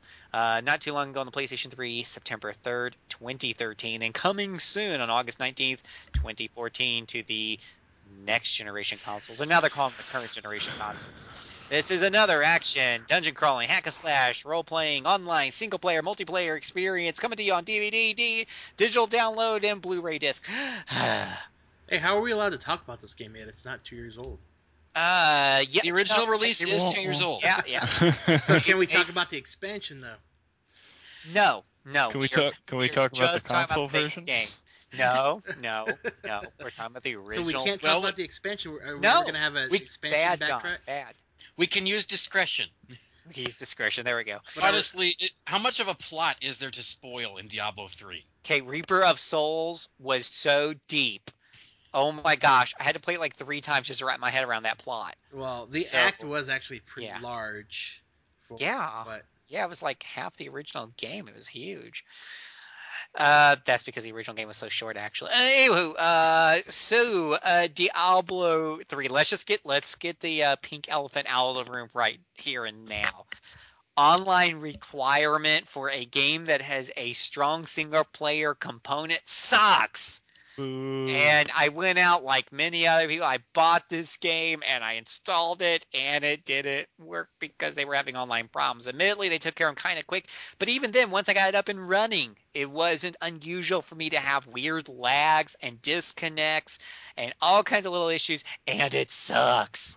So, and heaven forbid you were trying to log in during a maintenance period or a patching period or whatever the hell. It sucks. Phil, funny story. While we were talking about Diablo 2, I was trying to log in and couldn't get into Diablo 3 because of maintenance. It's down for maintenance. It's Tuesday. Yeah. Come on, Blizzard. Really? Holy. Okay, this serves as a public advisory to everyone listening. If you want to play Diablo 3, don't count on doing it Tuesday nights. Well, if you want to play Diablo 3 without having to worry about that, get it on console. Yeah, get on. There you go. Yeah, I can't play Diablo on console. It would kill my soul. They just. How do you play it without clicking? You press buttons a lot. Yeah. You mash. I guess it would be X. Mash X. They did. It was interesting. There was a couple of things that they did better with the console version when finally. I guess they had another year to work on it, but getting rid of the auction house early on was a good one.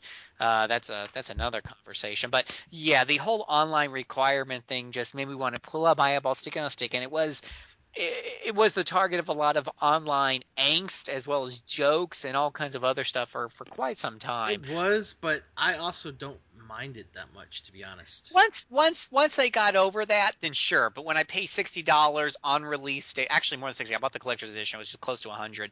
When I paid 3 digits for a game on release date, I expect it to work. I don't think that's a really big expectation. Out of an MMO, I think we kind of, and I don't even know if that's super great, but I know we kind of understand with an MMO on release day, there's going to be some hiccups.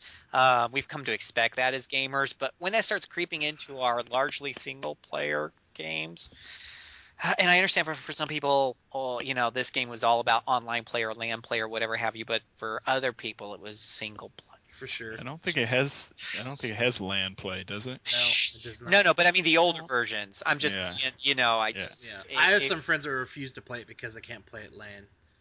But I don't know. I've played a lot of MMOs, so you just kind of treat it like an MMO kind of.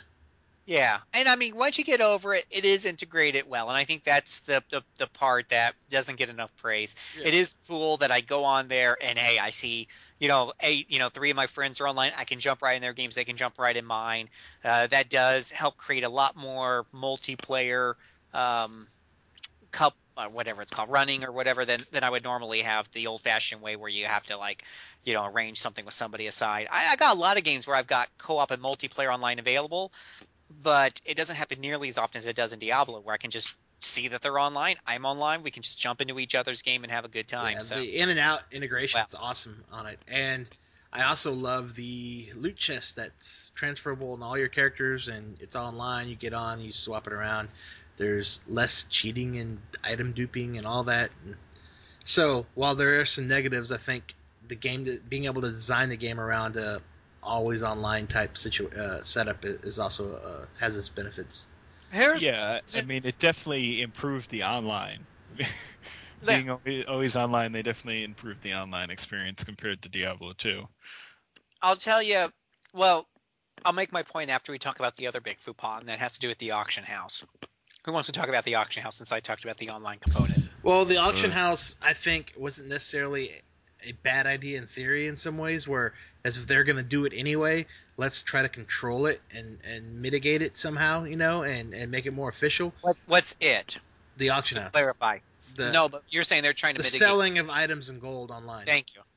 And so if they could maybe get involved with it, it wouldn't be as, you would maybe avoid some of the issues you had in Diablo 2, right?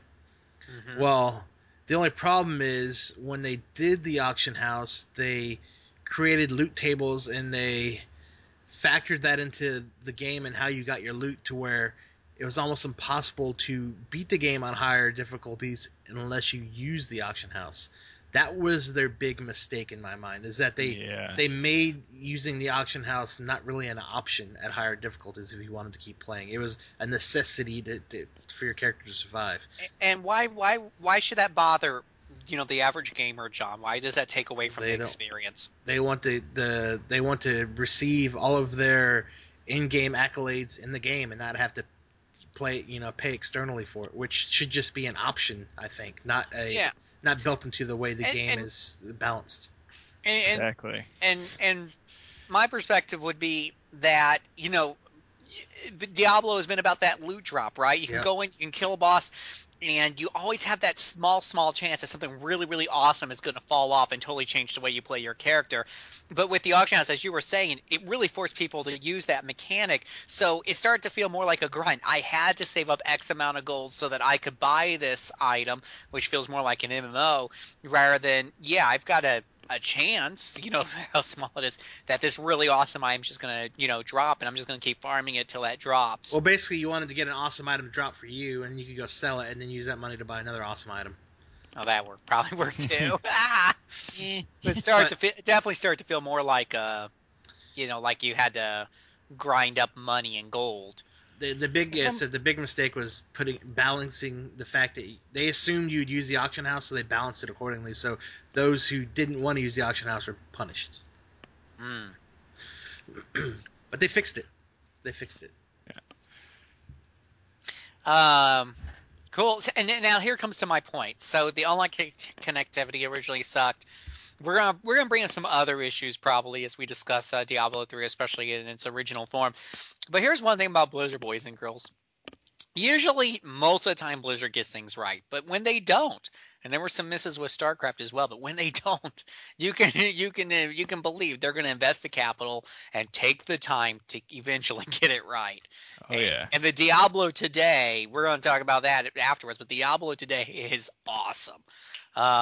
These concerns that we're bringing up, we're discussing in its original form, but a lot of them have been addressed. Online connectivity, patching times aside on Tuesday nights. Generally, I very rarely have problems. The game runs really smooth. The friend thing, I agree that nowadays I would be on board with the opinion that the occasional inconvenience caused by the online requirement is offset by the additional fun that I have with the ease of grouping and communicating with my other friends that are in Battle.net. That is a fair, if you give gamer a trade-off for the inconveniences, they'll generally get on board. That's why people put it with Steam. Steam sucks. Steam is DRM, but people love Steam because Steam gives them kick-ass sales and gives them value for that inconvenience. So, yeah, Blizzard finally did that because originally it's like, well, you're kind of forcing this down my throat, and I'm not seeing the trade-off. They didn't do a great job selling it. The integrated loot chest across your account is also awesome. Yeah, Before it was okay, get your friend on, pass the item to your friend. Okay, let me go log in my other character, trade it back to my guy. Which, by the way, has been a system used in just about every MMO before World of Warcraft. Yep. So it isn't just yeah. Anywho, all right. So we talked about some of those initial launch issues or whatever. Okay, let's talk about the story. Now that we got the pink elephants out of the room, talking about. I hate talking about story. So who wants to talk about story? I guess I can finish it off. All right, This go one's for it. actually much more fresh in my mind. So you get your pick out of one of 5 characters. Yeah. And you start off in Tristram, or the outskirts of Tristram, basically, near where the first game was located, and you you have to go rescue Deckard Cain in basically the same monastery. You fight King Leoric again. You rescue Cain, and then there's some.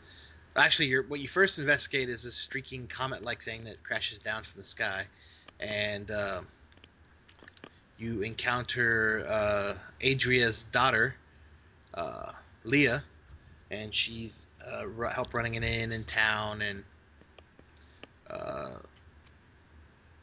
so sorry, yeah. You go into the monastery. You're helping this town. They're being attacked by undead. Leah accompanies you. You investigate the thing that crashed from the sky. You find out it's Tyrael. He's become human, and he was cast out of heaven to come help the humans. You then have this witch named Magda that comes in and tries to help you put together Leoric's sword. Was that whose sword it was? You put together a sword. Yeah, that's right. That sounds very familiar if it's wrong. Yeah. You put that together, and only someone like Cain could do it with his Herodric power, and he puts the sword together and is killed by Magda. So the big mainstay NPC of the series is now dead, so let's all cry a little bit for Cain. So then you go down through the Orc's Old Manor, you go down into hell, or not hell, but like what is it? I forgot what it's called. It's similar. It looks like hell, basically, from the first Diablo. And you fight the Butcher again, though he doesn't really say his cool fresh meat thing anymore. He has other little quips he does that are similar. But you kill him, and then you go to the desert, basically kind of similar to Diablo 2. And I'm trying to think of this damn. I know all these names, and now when I start talking about the story, I forget the name of the desert and the area and the. All right, well, no, I was wrong. It wasn't Leoric's sword. It was Tyrael's sword. You had to get Cain to reassemble. And the desert area you go to is Caldeum, city of Caldeum. And you're basically chasing Magda, who killed Cain. You help some of the locals there. You can tell there's a kid emperor, and he's acting a little funny. You find out he's being possessed by who was it? Was it Baal? No, not Baal. That's Asmodon, right? Uh-huh. No, or is that Asmodon the Third? Who? Asmodon or Asmodean? That's Asmodon. Okay, I've seen it. I've seen that name spelled several ways. Can I just say, I'm really glad I don't live in Blizzard World, because you cannot go 10 feet in Blizzard's worlds without getting possessed or corrupted. Sorry, it's Belial. That's who it is. Yeah, if you don't get possessed or corrupted, then you're actually one of the million other citizens that'll just probably die by the hands of a demon. So your life expectancy and quality of life just sucks in these worlds. It's crazy. So yeah, you basically go and you find Magda. You kill Magda. You go in the sewers under the town. You need to get the Black Hellstone. Well, actually, you find Adria again, who you thought was dead, and which is Leah's mom, who's been accompanying you. She's one of the main NPCs in the story. So you find Adria and you rescue her. She then tells you about a Black Soul Stone, which is the way to stop the demons. You get all their soul stone. You trap their souls into the Black Soul Stone, and you can contain them. And she tells you there's this old wizard guy named Zoltan Kuhl, who they basically imprisoned for him dabbling into the black arts, and you need to get him to help you out with to get the Black Soul Stone. So you go and you put together his body parts together, and he kind of, I think Adria resurrects him or unlocks him from his eternal prison, and his spirit kind of floats around, and you he helps you a bit, and then he kind of says, "Oh, you're gonna, they're against you. Join with me. We can become powerful." So of course you have to kill him. So you kill Zoltan Kulle, and you get the Black Soul Stone, and then once you're at the Black Soul Stone, you figure out the Emperor is Belial, the demon, and you go to the palace and you fight Belial and kill him. Then you take his soul into the Black Soul Stone, and the town of Caldeum is freed from the evil oppression of Belial and his minions. These kind of serpent guys you fight a lot. And then Leah has a vision of Azmodan, and he is attacking Mount Ariad again, basically the place that was destroyed in Diablo 2 expansion with the World Stone. And so you travel to the Barbarian area again in the snowy mountain type area, crater now. So you go to Bastion's Keep, Tyrael, Leah, and Adria, and the Black Soulstone are trying to kind of they're fighting against the Black Soulstone to keep its power in check.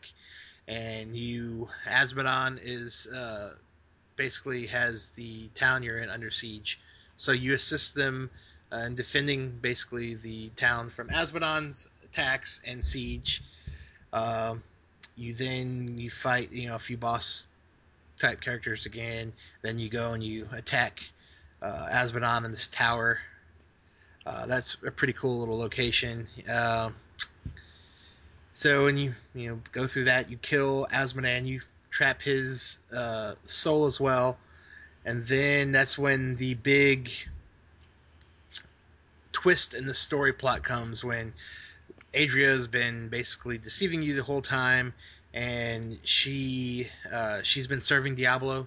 She's actually had Leah is the daughter of Adria and the Dark Wanderer from the first game. In the second game, after he had stuck the soul stone in his head, so she's kind of like the daughter of Diablo already. Leah is, and she's got these arcane powers, and she sacrifices Leah, and basically Leah becomes Diablo, and he takes over her, and then Diablo attacks Heaven. So he becomes the prime evil, and he attacks Heaven. There's some really cool cutscenes, and Imperius, like the big the angel guy, fights him, and Diablo kind of gets the best of him. And basically, Hell's demons are invading Heaven, and you got to save the Heaven from the demons. And so you kind of go back and forth between Heaven and Hell and through portals and such. And then you fight Diablo, and you fight a bunch of Diablo's minions, a bunch of demons and or fallen angels, and then you finally encounter Diablo and kill him. Okay, I'm gonna get a little crass here, so I apologize to Becky. John. Mm-hmm. Aside from really, really, really fat men, have you ever seen guys with boobs? No. Okay, so it's not Diablo, which is Spanish for devil man type of thing. It's Diabla. So that's what God. You said boobs. Yeah, I said boobs. Well, Diablo's got boobs because he took over Adria's body, or Leah's body. That's what I'm saying. It's like it's got the female form. It's got boobs. It's like some sort of succubus demon woman chick looking thing that's as tall as a building. It's Diabla. Let's rule out something real fast. This was not a really, really, really fat guy, right? No, it's pretty much the female form. It's yeah. Now there is like a Beelzebub or whatever, or the Lord of, Isn't he Lord of the Flies? Lord of whatever, and he's got like big, huge man boobs. Those look a lot different because they're just kind of flabby and they're there and they kind of look like boobs, but they just look disgusting. No, this is Diabla. It's pretty much female form. Obviously, he needed a bro. Remember Seinfeld? Nope. Okay. Oh, the bro bra. Yeah, the bro bra.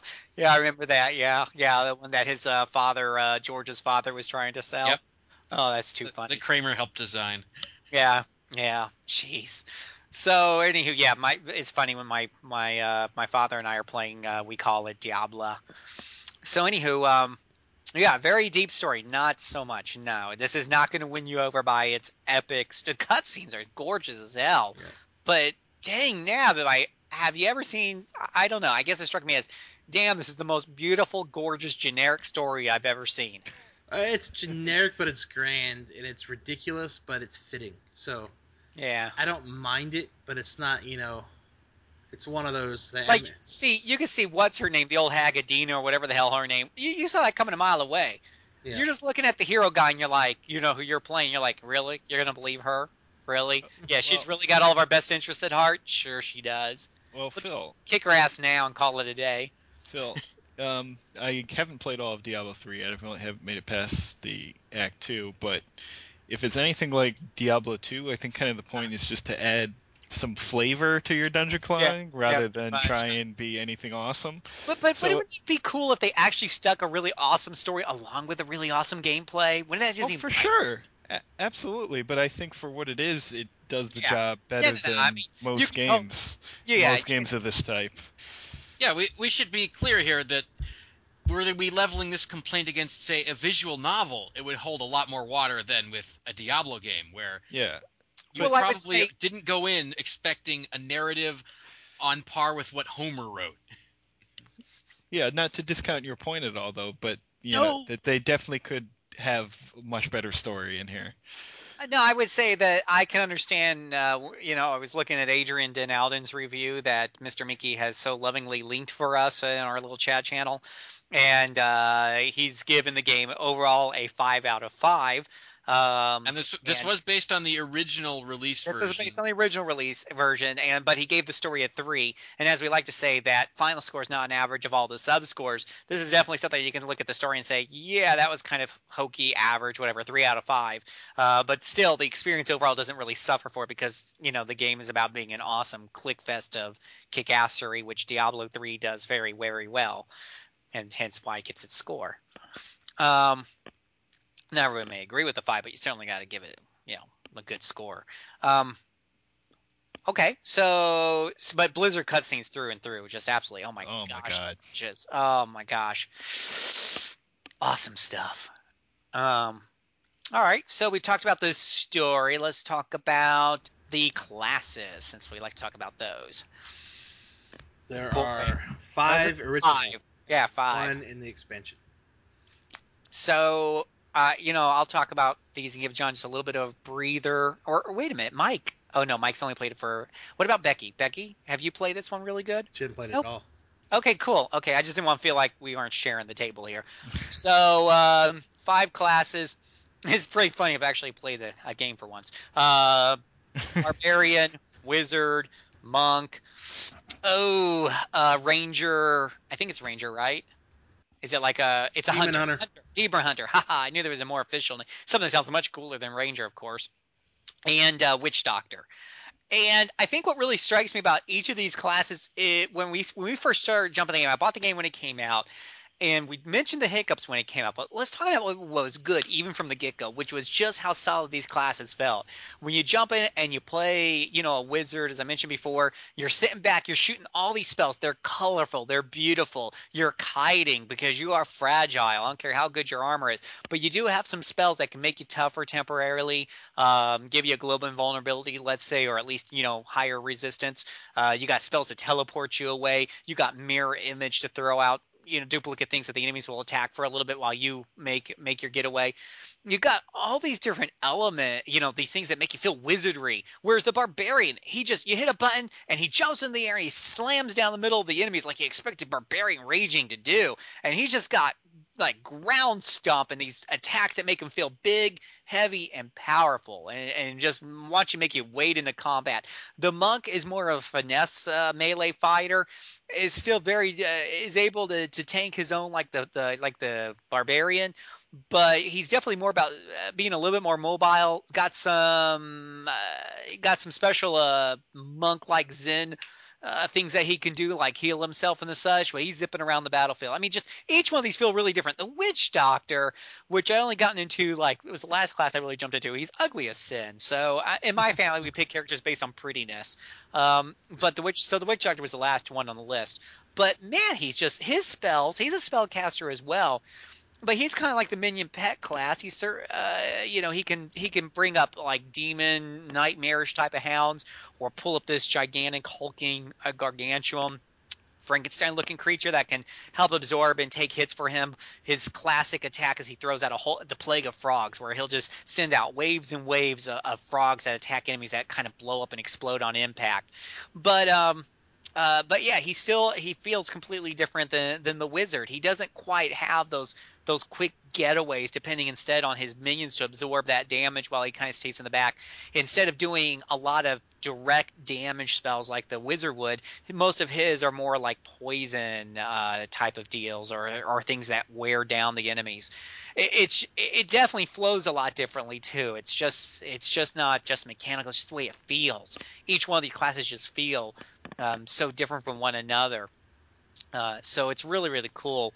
Well, now, I will interject some. If you're familiar with Diablo 2 and you haven't played Diablo 3, the Witch Doctor is the Necromancer. The Barbarian is actually just the Barbarian with some different skills.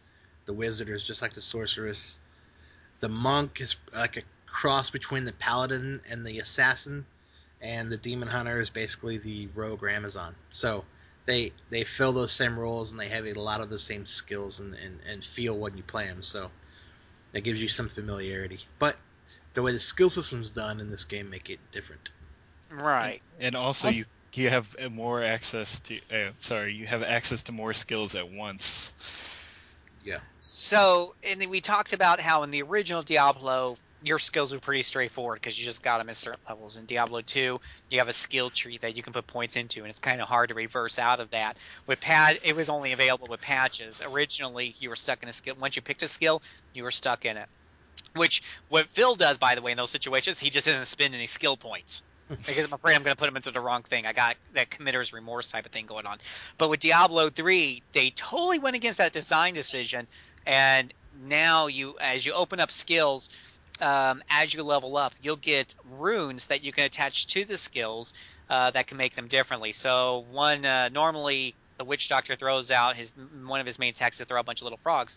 You can equip one rune on it that you earn through leveling up, and instead of getting a bunch of tiny frogs, you get one big ass frog, a froghemoth, and he swallows up the enemy, chomps on him for a bit, and spits him back out, either totally digested or at least the enemy's taking some damage. You might just get a few frogs instead of a whole bunch of frogs, but these frogs, when they hit something, they restore mana type of thing. So each one of these, you can get up to like 4 or 5 runes with each skill, and each one dynamically changes how that one skill feels. And you've got, like, on each character, you eventually unlock something like 4 skills plus you get to unlock 2 or 3 passive skills as well. So I mean, there's so many different combinations, but the big design change here is that you can change them on the fly. As you're leveling up, you're going to want to experiment with different combinations of skills and runes to see what feels best, and you can change that any time. And that's just liberating. That just feels fantastic. But the question is, okay, so here's the question for you, John, who's played this, probably more than I have, right? Somebody who wants to be a naysayer, who's big in Diablo 2, says, you know what, Phil, with Diablo 2, though, when you put all this time into a character, you had to pick your skills carefully. If it didn't work out, you had to start over again type of thing. You were really invested in the character. How can you be invested when you can just switch anything on the fly? Well, I can see that argument in some ways but I think overall ease of play and being able to you can really customize and really play around with the character a whole lot more in Diablo 3, to where you can try out all the skills and you can really play the character the way that you like to play the character the most. I mean, depending, because you're limited to 4. Well, you're basically limited to 6 skill slots. Usually 1 main attack, secondary mana type generator, and then other skills that use these resources. So, I mean, you're invested in them. You get Paragon levels now, so that's one way to get invested with them. Once you get past 60, every level gives you extra stats that you can customize, and you have your loot that you get for your character. So, I know some negative points people make about it is that they don't like the skill system now. They like the more specialized skill system, to where you kind of made your guy unique. Okay, so here's Phil's advice for you people who are so cranky about the new system, can flip it all around, whatever. You think that just sucks? What I want you to do is just never change your skills. You can play with your own restrictions, arbitrary restrictions, and have your fun. Don't let it interrupt my fun. Go ahead and you have your fun. Go ahead. Never switch out your runes though. Once you pick it, you locked it in. It reminds me of those Pokemon. You always see people do this on Pokemon where they come up with these. I forget what the challenge is called, but they come up with these arbitrary restrictions. Like once you pick a Pokemon, you have to stick with that Pokemon. If he dies, The Nuzleaf the challenge. Nuzleaf. Thank you, the Nuzleaf challenge. So do your own version of the Nuzleaf challenge with Diablo. And once you pick a rune, you're stuck with it for the rest of your character's career. Go ahead, have fun. So, no, I agree with. I can't. Shall we wait and see just how many people report on the results of trying to do that? Yeah, right. If you've taken the Nuzzle, whatever challenge for Diablo 3, as described by Phil, leave your comments at board.rpgamer.com. So you felt that this was a good change, Sean? I did, yeah. Overall, for a long-term play, and I like being able to. It lets you really get to try everything out without having to make new characters. So I liked it. What are some other gameplay changes from the previous iterations, since you're familiar with all three? What are some other major contrasts between Well, Diablo the 3 big and one, which I also liked, not only the skill system changed, but the potion system. You don't spam potions anymore. You have a lot more self-healing with your attacks and your abilities. So you can do builds that you really help heal yourself for solo play. So you have there's a I think 30-second cooldown timer for every potion you use. Mm-hmm. So that's one's nice. Other things they did is you no longer have to pay to identify items. You just know what they are when you get them. The special legendary items, you just have to right click now to see what they are.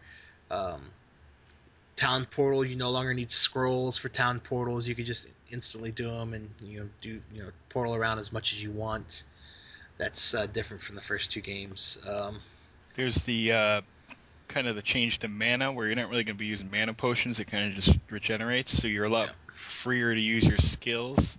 I mean, I've only played as the wizard, but I've had so much fun just messing around with the skills. I haven't really found the need to try a different class yet. So it just the small little changes there make it for me feel like you're just freer to mess around with your character, use all the skills instead of having to just do what people often criticize Diablo for and just click click click click click.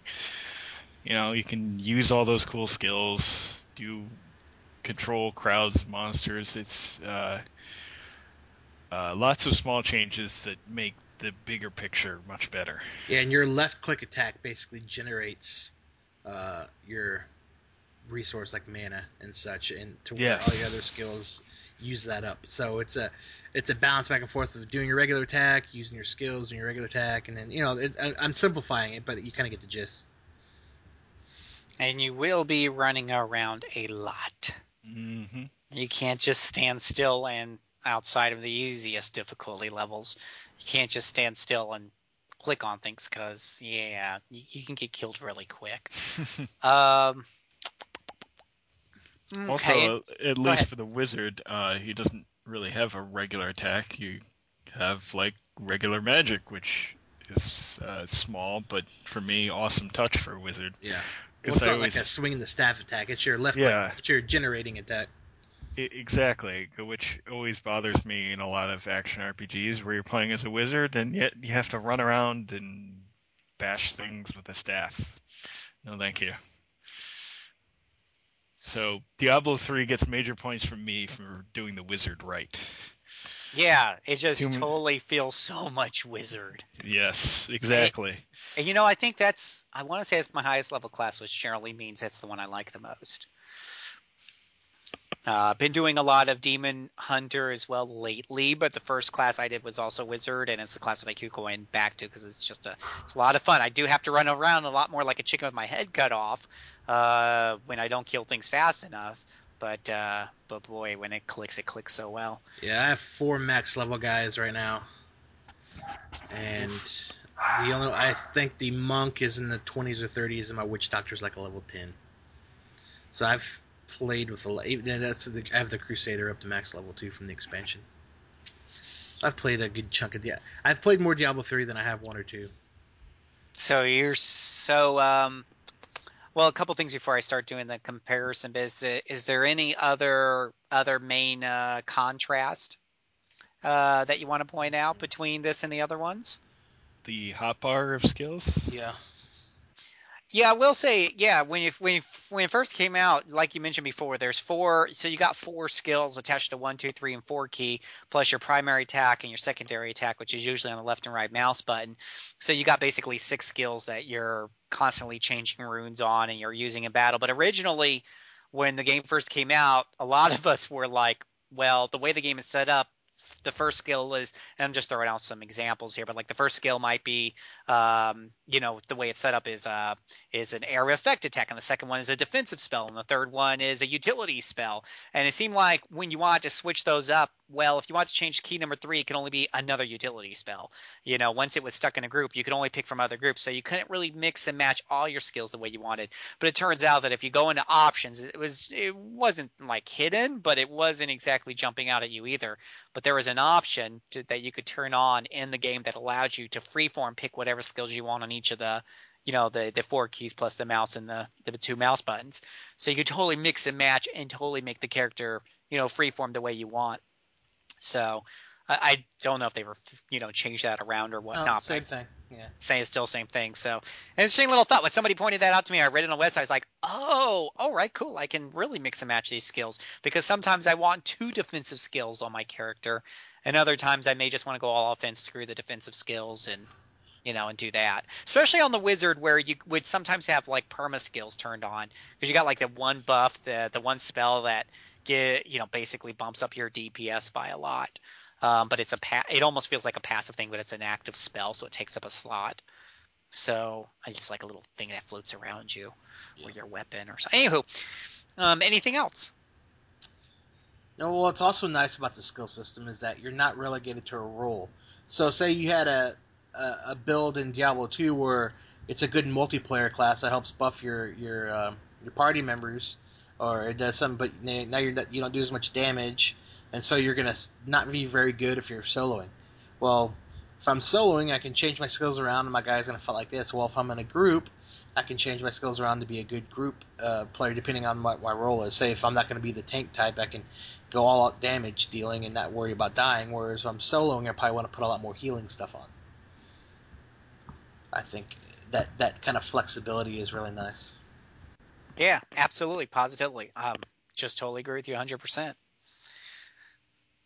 Other than that, I think it mostly plays the same. It's the same kind of, it's like riding a bike. You get right back into it. I will point out that that for the few of you that are into hardcore mode, I personally won't do hardcore mode on Diablo 3. I've been tempted a couple times, but occasionally, every once in a while, I still have an internet hiccup, and nothing would be worse than losing a level 40 hardcore character because the internet froze for a second, or you had a lag spike or whatever. And no, you don't get your character back if you have a lag spike. So that would be the only thing. But how many of us were really playing hardcore back in the old days? Were you, John? No, I never did the hardcore. I've been really tempted to, but then I can just see my character would die over something I did very stupidly, and then I'll be like, I just wasted all that time. I mean, for me, it's the challenge of I grew up playing like arcade games and stuff, and back in the day when I was like just a wee little lad, when you play video games, you knew you were going to die. When you play Space Invaders, Pac-Man, Miss Pac-Man, whatever, you were going to die. It didn't matter how much time you put in; eventually you would die, and it was really just a matter of getting that high score. And being able to brag to your friends about it. There was no saving the game, continuing later on. You know what you reminded me of by saying that you get one life and then it's over? I never expected to think of this in connection to RPGs, but the Terminator 2 game they made for home consoles, that horrible thing where you had exactly one life and then when you died, it's all over. Well, that would be hardcore. Yeah, even Pac-Man wasn't that hardcore. You had a few Pac-Man to begin with. Anywho, it was also more fun than that Terminator 2 game. A lot more fun. And I mean, the thing about those games was when you died and you finally died and you got your high score, you could take total responsibility for it. Though I made that high score, I survived to this long, and if you died early, or whatever, hey, it was your fault. You made a mistake.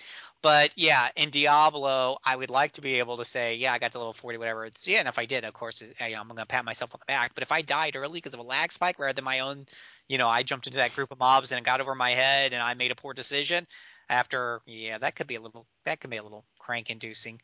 Anywho, Well, Phil, what you got to do is pick up the PS4 version when it comes out. uh-huh. And play it on the hardcore. And play hardcore mode on there, where you don't have to worry about You know getting what? booted offline. That's actually, if it's got a good hardcore offline mode, you know what? I wasn't gonna buy it because it basically is duplicating the same game, and I've already got those characters leveled up and stuff. But the idea of being able to play hardcore offline and not have to, that might be worth it. I mean, I won't buy it at $60, but see it on sale for 20 or something just to have that extra hardcore mode. Huh? Thanks. I didn't think about that. Yeah. I don't know. Idea. To me, playing Diablo with a controller be like trying to write with my left hand or something. You'd you think say that. Yeah. You have to. I played it at PAX, the PS4 version, and Yeah, I did too. It was great. I'll tell you, like, I've been playing Final Fantasy 14, and I jumped on that on a console, and that's another one where it's an MMO. I'm used to playing MMOs, with the mouse and keyboard, but they did set up the controller pretty well. It is really difficult at first, but the more I play it, the more I'm like, yeah, I can kind of see this working. Well, not to mention we've played a lot of action RPGs since then, on console too, like X-Men Legends and the such. Yeah, but X-Men Legends is a brawler at heart, though. I don't know if I would call it Yeah. a brawler. Well, yeah, if you're playing Wolverine, but that's how much difference that than playing Gladiator. I mean, yeah, it just depends on which character you're playing. When I'm playing Cyclops, I'm back there shooting. Now, none of them are, I'm not trying to compare X-Men Legends with Diablo 3 and sheer terms, terms of sheer quality and stuff. Diablo 3 wins hands down, so I couldn't say for a fact that it's a direct analogy. I'd have to try it. I'd have to give it a shot, but I'm willing to have an open mind and give it a shot because number one, I played action RPGs with. There's plenty of them. I've got like at least 8, and I've been doing that for years. And number two, yeah, 14, Final Fantasy 14. Anywho, okay. Also that game looks amazing on PS4. FYI. Which one? Diablo 3. Ooh, yeah. I might have to go on sale though. I'm not going to pay. You can fight the Last of Us enemies. Well, that and did you buy a PS4, Phil? I forget. Well, yeah. Mm-hmm. Okay, I forgot. So, all right. So, So we mentioned the expansion. It's kind of a little bit outside our scope at RPG Backtrack because it's a bit of a newer thing. But since it is piggybacking on a game that's 2 years old, I just want to make a couple of quick points and just to say, expansion adds some new content, adds a new class. But the most important thing about the expansion, Adventure mode. Even more awesome with adventure mode. Yes, I think that's a huge difference. Also, between Diablo 3 and the previous Diablos with the expansion. John, why don't you tell us a little bit what is adventure mode and why is it kick-ass awesome? It's more of a quest, but you don't have to keep going through the same story progression over and over. You go to an area, there's 5 quests or bounties around the map, and one is, okay, go kill this elite mob, or go kill Diablo, or go kill Magda, or go clear this cave and kill every enemy in the cave. And you basically do the 5 quests. You come back, you get a bunch of extra experience, and you get extra loot. So you get more loot faster, basically, in adventure mode, and you don't have to go through all the story stuff, and you can kind of jump around. And it doesn't, when you talk about it, it doesn't sound like, oh yeah, that's not. But when you actually play it, it's very satisfying. It is totally cool. When the game when Diablo first came out, they did a couple things that didn't make it super awesome. One was you start off in kind of playing a normal, it was called normal, which was kind of easy. You got through the storyline. Every time, and then you get to a hard mode, which was the higher levels, and it was actually more difficult to play. And then eventually go to like Nightmare or Hell or whatever. But you're playing the same story over and over again. And heaven help you if you're like me, you're an altaholic, and you start a new character to try the new classes, because then you have to start on easy, boring, normal mode with the boring, the story that's quickly becoming boring, and it starts to become a little mundane. I mean, now you can kind of escape past a lot of those cutscenes and stuff, but you're going, through the same scene after the same scene after the same scene. And Diablo 2 is really known, from what I understand, correct me if I'm wrong, guys, because I didn't put that much time into it, but wasn't Diablo 2 known for the randomness of its dungeons? Yeah, that is another thing I did forget about Diablo 3 as opposed to Diablo 2. Diablo 2's dungeons were much more randomly generated than Diablo 3. Diablo 3, a lot of the maps were the same, or there's only small variations to each one. Where Diablo 2, they could look completely different with only similar landmarks and story events involved. So that's one thing I kind of miss somewhat from the other Diablos is the more random dungeons and environments. Right, and that's what kind of made, on multiple run-throughs, it just made the game feel more and more repetitious on top of the other factors. But with adventure mode, admittedly, sometimes you're still going into those same environments, but there's also other, sometimes in adventure mode, I find myself in places that seem more random. Certainly, the monsters are much more randomized. Well, not necessarily in adventure mode. It's not. It's just when you do rifts. Rifts. Oh yeah. So when you go into a rift is like a little portal where there's an enemy kill counter. So you just go in and you kill a bunch of enemies, and once you kill enough enemies, the Rift Lord comes out, and he's like a super boss that usually drops better loot. I think his loot table's better, and but the environments you go into are basically taken from the various levels, but they're not the same maps. They're more randomly generated, or maybe it's not randomly generated, but there's a lot more variation. So you go in areas, and there's really huge, wide open areas. There's small, narrow corridors, and that'll mix and match enemies together that you normally don't fight together. So you'll have some enemies from Act 4 along with some enemies from Act 1 and Act 2, and they're all kind of hodgepodge smashed together that you fight. So in a way, you get to open up a rift, you got to earn tokens or whatever the hell they're called, and you get those by playing adventure mode. Right. So on top of that, in adventure mode too, you gotta, when you're in adventure mode, you'll pick which act of the game you want to do your adventures in, and one of the acts has extra rewards. So I'll usually go for that one. And when you complete all of the missions in that particular act in adventure mode, which is usually 5 a day or whatever, then you get bonus crap. You get a little chest full of bonus items. This is a little perk. Helps to encourage you on. But if you just do 1 or 2 missions, you're still going to get some decent reward and stuff. And that's the other thing about adventure mode. You can jump in, clear a quick thing or two, and get back out. Save up your tokens, and when your friends are online, you generally want to do rifts together. You get plenty of tokens. Makes it go by much faster with your friends. But yeah, it goes by a lot faster when you're grinding through the kill counter, as you put it. And then when you get to that boss at the end, because one of the big differences between Diablo 3 and at least number 1, from what you guys were saying, is that your loot is instanced. That is another thing to bring up. Yeah. Yeah. Your loot is your loot. So before, that's right, loot dropped and whoever picked it up the fastest got it. But now everyone gets their own loot. That's right. When Beelzebub dies, you get your own Beelzebub guts, and no one else can touch his guts. And I can't roleplay anymore. And you can't roleplay a thief anymore. Yeah.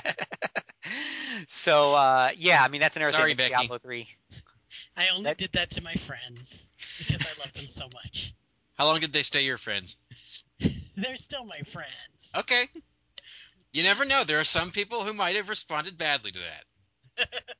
So I've had a number of friends who got into Diablo and at some point, when it first came out, and at some point got bored of it, jumped out, whatever the deal is.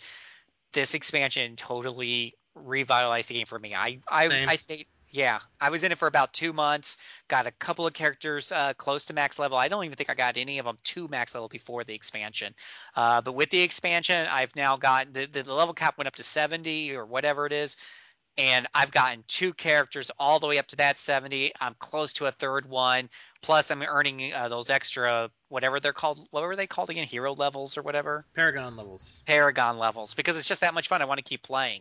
The loot is so much better now with the expansion as well. So since they got rid of the auction house, you get better drops, and you just get more satisfaction through each run through. And that's another thing I'll point out real quick. I know we got to wrap this up, but and I don't know. I think this is an expansion thing, but I'm not sure. But one thing I've noticed is that some of the rare weapons and armor that drop have very unique qualities about them. Like one weapon I picked up, whenever I swing, it's got a 10% chance that a ghost will pop out and start attacking my enemies. And when that procs, it's really neat. Or I've got some boots that as I'm running around, it's laying down a stream of lava. And that's very unique about those boots. That I probably will never see again, or only see maybe one other time or whatever. It's just a rare thing. And everyone sees it and they're like, damn, what's that lava thing that's following you? And I explain, hey, it's for my boots, and I'll link them the item so they can see. And they're like, damn, that's cool. That makes you unique. So the loot again is going back to making you feel unique again. Well, no more auction house, and now these legendary loot that you get are bound to your account, so you can't cheat and sell them around. So yeah, so take that, loot seller people. Yeah. Alrighty. So it sounds like, John, that you agree with me that Diablo 3 is totally kick butt more awesome than the other ones. I respect. Not that they don't have their place, because they absolutely have their place. I respect Diablo 2 for what it was, and I enjoyed it, but I probably couldn't go back to playing it after the conveniences and nice things 3 has. Yeah, no, true. I think it would be a good idea at some point, if you're a retro gaming freak, which you should be if you're listening to this podcast, maybe go back and play 1 and 2 and appreciate them for what they did. Gosh, we could just talk for another hour. We didn't even go too deep into just how many other things Diablo 2 laid out. That is still all of our podcasts cannot go into the same depth that we did for Disgaea. Yeah, we can't have another Disgaea podcast. Well, and the only thing Diablo 3 lacks that the other two, or even definitely the first one, have, is that atmosphere. It's not quite the same. So that's just probably one big drawback. I mean, it's got hints of it, but it's just not the same to me. I don't know. Is it because of the rainbow pony colors? That might be. Oh my gosh. So in those rifts, not only do you get like random environments, but you get totally random enemies. And the other day, my wife and I were playing, and what was it? It was a bunch of rainbow bunny rabbits, a unicorn crap with flowers that were attacking. Well, you've never been to Whimsyshire? Oh, I can't say I have. No. Well, you get it. There's a quest in the game. You get a staff, and you assemble the staff, and you go talk to the Mad Cow King in the first act. He opens up a portal to Whimsyshire, which is a rainbow land, and you kill teddy bears, flowers, and unicorns. Oh, I missed out, but I got it in Riftland. Well, I have the staff, and it's all together. So if you go, it can randomly spawn as one of your Rift areas. Sometimes though, you'll have the bunny or not the bunny, the teddy bears and the unicorns in like a regular dungeon area, and then sometimes I think you can go to the Whimsyshire type land and it'll just have regular enemies in it in the rifts. And I know what all of our listeners are asking themselves right now. Phil, is it as satisfying to slay cute, gorgeous teddy bears as it is, evil, disgusting demons? And the answer is, it's actually more satisfying. So get the expansion and keep playing Rifts till you come up with the Rainbow Land or put the staff together. Whatever you have to do, find a way, because killing Care Bears is so much fun. Well, if you want, you can play with me sometimes, Phil, and I'll take you into Whimsyshire. You'll take me into Whimsyland? Yep. Sure. I like it. That's a joke based on when they first started putting out screenshots of Diablo 3. It was considerably more colorful than the first two, and a bunch of the fans from the first two were like, "Oh my god, it's like Kitty Rainbow Land!" So Blizzard started, one of their developers started wearing a Rainbow My Little Pony shirt and stuff like that. Oh, that is too funny. Yeah. So tell us your Diablo 1, 2, 3 stories. We'll give you some directions here when we do the final lap as far as how to get your comments up there. But and if you wanna add John and Becky and whoever, put us on your friends list. Even though Becky isn't playing the game yet. Even though she's not really, Wheels. I'm not planning on playing the game. Wheels is jumping on right now. He's so doing it. Well, in Bizarro World, where you are in fact playing it, there they can add you. There you go. Oh boy. Alrighty. We're gonna take a little teeny tiny break, and we'll come back and wrap this up with the final laugh.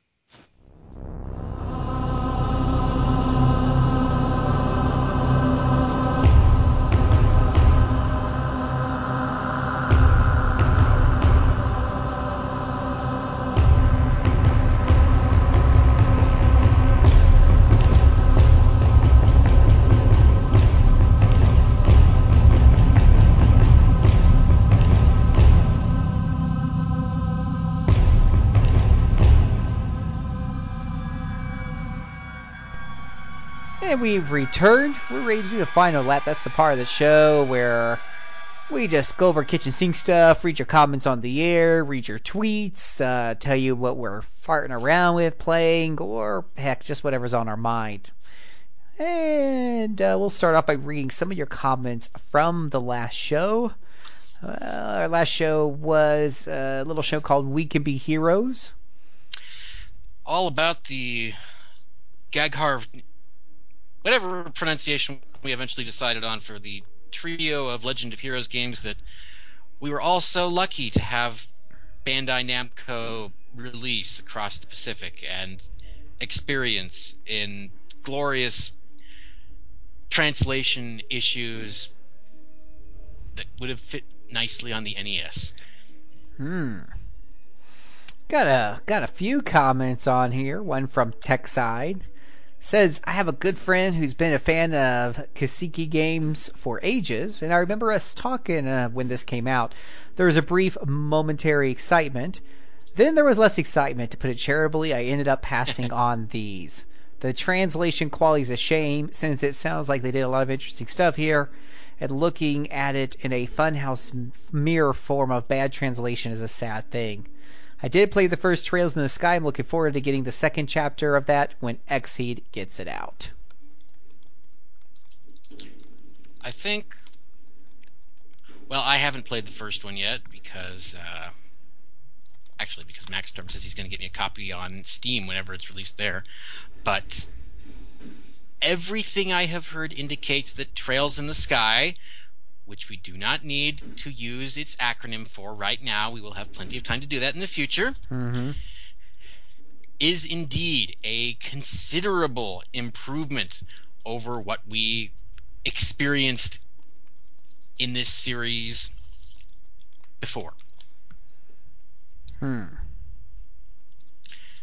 At least that's what I remember hearing.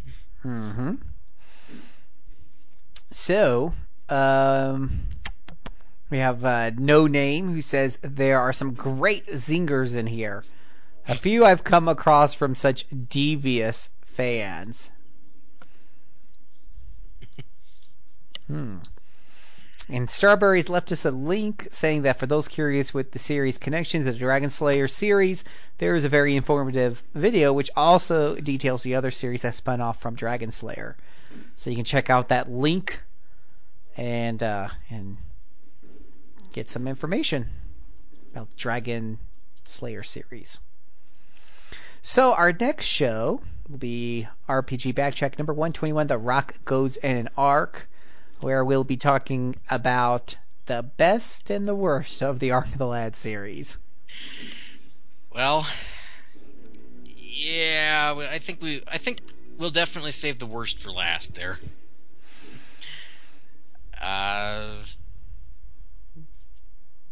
Yeah, you know what? I could talk about that now, but I'm going to have quite a bit to say in the near future on that. I've been saying that for several final laps now, and it's finally about to pay off when we dig into this series, and then I won't have to husband my thoughts anymore. Well, let's see. Other people have had to go to bed, so it's just you and I, Mike, to talk about whatever is on our hearts and minds. What's on your heart and mind today? Hearts and minds? Yeah, that's right. Did you have to use that phrase? Okay. Well, Phil, since we last did a recording, I seem to have put up another review of a current game. And based on the lack of reviews for its two predecessors, we will not be doing an episode on the Denpa Men. Because I am also not going back to play the earlier two ones. In fact, Phil, do you have access to my review right now?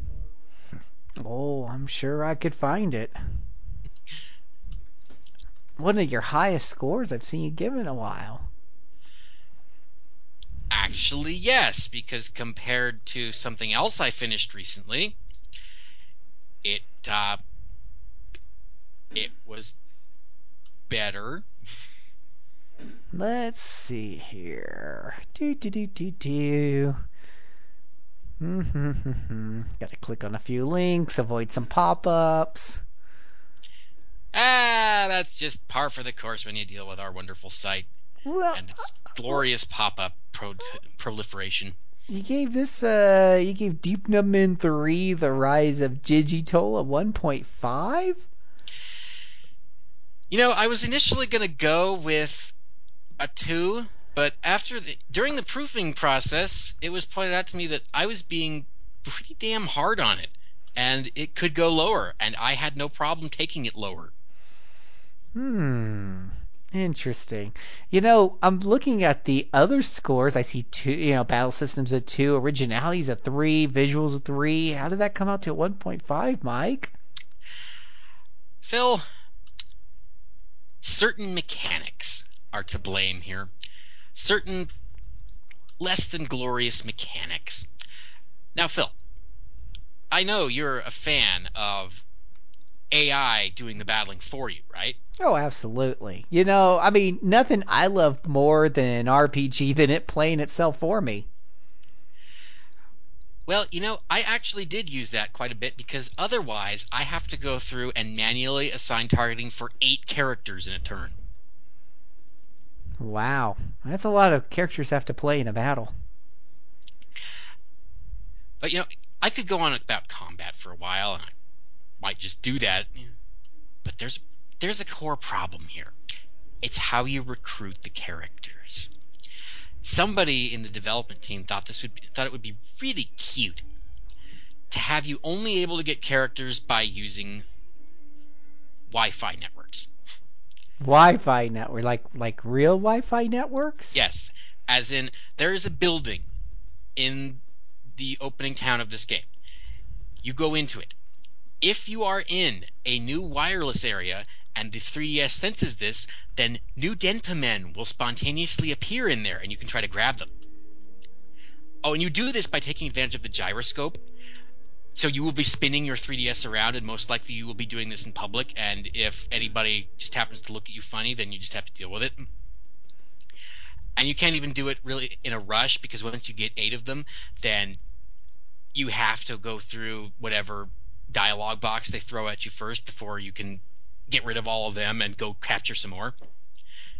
So if you're in a hurry, then that's too bad. You can just be in a hurry another time. And a commenter on our forums pointed out that there is, in fact, another way to get characters. Mm-hmm. The game never explains it to you, by the way. You have to figure this out on your own. You have to know what the hell it's talking about with QR codes. What are those? I still don't really know. But there's another building you can go into, and you'll be warned that you should be careful taking pictures or something, and then bamf, the 3DS camera view will pop up. And you are apparently supposed to just take some pictures with it.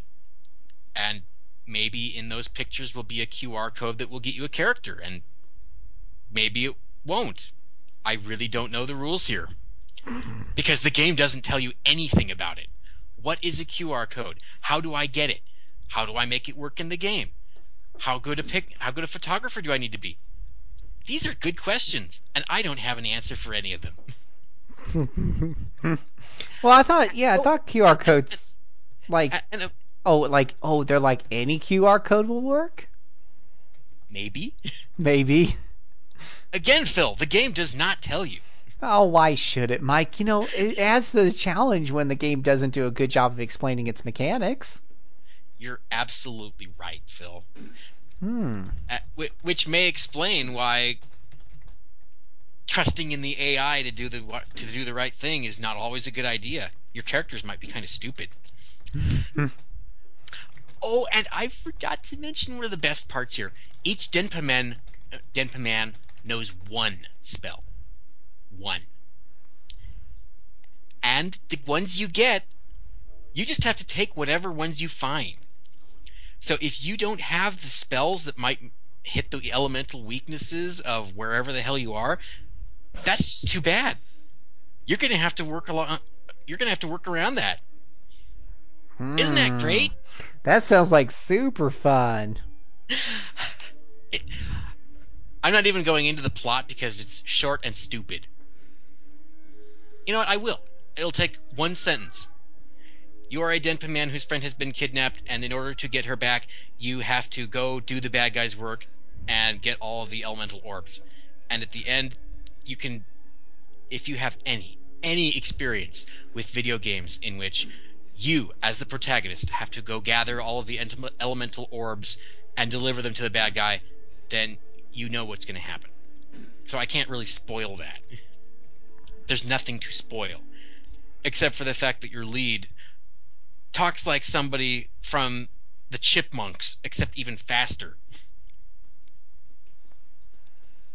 As we all know, dialogue, when rendered through, when sped up on the tape and then sped up even further, sounds awesome. Everybody loves to hear that voice. In fact, I distinctly remember playing a little bit of it for you a few weeks ago, Phil, and you reacted unfavorably. Man. Oh, yes. Enemies pop up visibly, and you have to contact them to initiate battle. But unless you are a good 10 or 11 levels higher than the enemies, they will chase you. And you don't move fast enough to get away from combat guaranteed, and even if the enemies are 30 levels below you, they still might be able to kick your ass. I found that out the hard way, if they happen to have elemental strength that you don't have at the moment. So it's just a wonderful, wonderful game, full of fascinating challenges that make you reach out as a player and get into the zone of being willing to do whatever it takes to beat the game. And then once you've passed that zone, because the game really doesn't have any easily borked rules, then you'll probably say, I'm done with this. I never want to touch it again. Yeah. Which is where I am now, after finally completing it and saying, nope, I don't want to touch this game again. I certainly don't want to touch its two predecessors. Why would I want to do that to myself? So, and I also reviewed something called Arc the Lad End of Darkness, but I have a funny feeling I'll be talking about that in the very near future, so I'll hold off. Dang. Well, that sounds a little painful, Mike. Yeah, I just I think that was kind of my one of the things I didn't like about Persona 3 and back in the day Dragon Quest 4 is the and I don't know why games keep shoving this down people's throats sometimes from time to time. They keep going back to this and they keep finding out it doesn't work, that people don't like, basically having somebody else control their characters for them. It's just not fun. You know what? I actually did it a lot because it was faster. Oh, and there are other mechanics. I forgot. If you lose on the world map, then your lead gets bounced back to town. He's fine. But all of the other characters will just vanish into the ether. You'll get their items back, but unless you want to go pay money to get them back from some service on the island, they're gone. You can either find them again, or you can stock up with fresh guys, which means equipping them. Equipping 7 new people every time you lose. Because you never get a game over. Oh. And if you get some people whomped around in a dungeon, then they just hang around as corpses until you revive them or you leave. And then they vanish.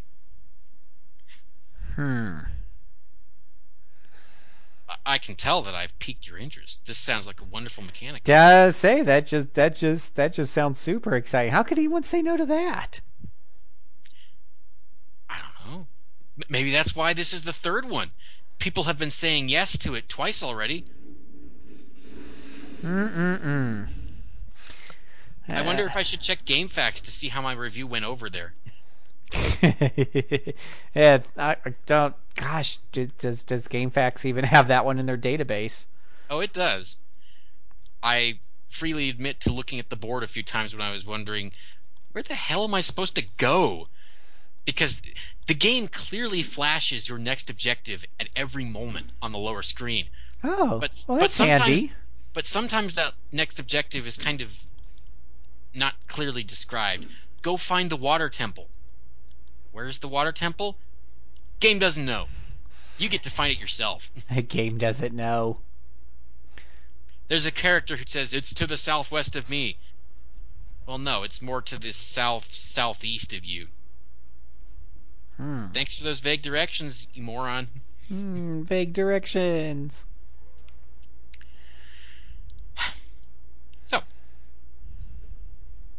but you'll notice that I did not get nearly as exercised and disturbed as I did with something else that finally got a review recently. So we don't need to reiterate that. I think people already know where that game goes. I think we'll be dedicating some time to that one down the road. It won't be alone though. It will be a celebration in reverse of a certain company. And we will name names. Names will be mentioned and taken. We will be there to chew bubblegum and kick ass, and it's very hard to chew bubblegum and intelligibly record a podcast. So, anything else on your mind? Playing something new and liberating after those 2 dastardly games in a row? 3, actually. Because Arc the Light End of Darkness was also not good, but again, I can't talk about that yet, or else I'll run out of things to say. What? Arc the Light Darkness was it? Oh my god, yeah. The 5th one. We're going to have a long talk. Oh my gosh, everybody knows that game was awesome. Jeez. Well, Phil, it's just like the Shining series. Almost. In that somebody decided tactical games, nobody wants to play those. Let's make an action game instead. Oh my gosh, that totally brings me to... I know you love your action games far more than your tactical games.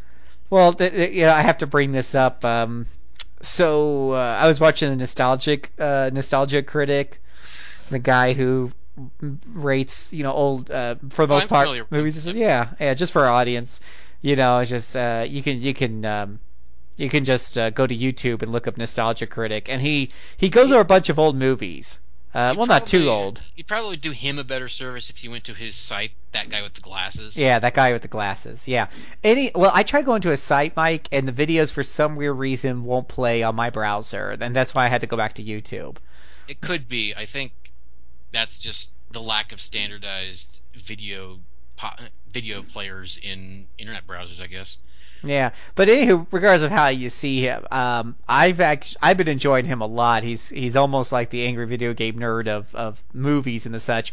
But he was doing one on the Lornax, the new Dr. Seuss animated digital animation dealie, and I didn't see it, but I know about it. Oh, it is so freaking hilarious because, of course, they changed that story to adapt it to the screen, and it was a Dr. Seuss story. If you adapt it straight, what have you got? A 15-minute movie? Right. Well, they did a lot more apparently than just add fluff. They changed a number of plot points and how those came across, including kind of the whole theme of the story.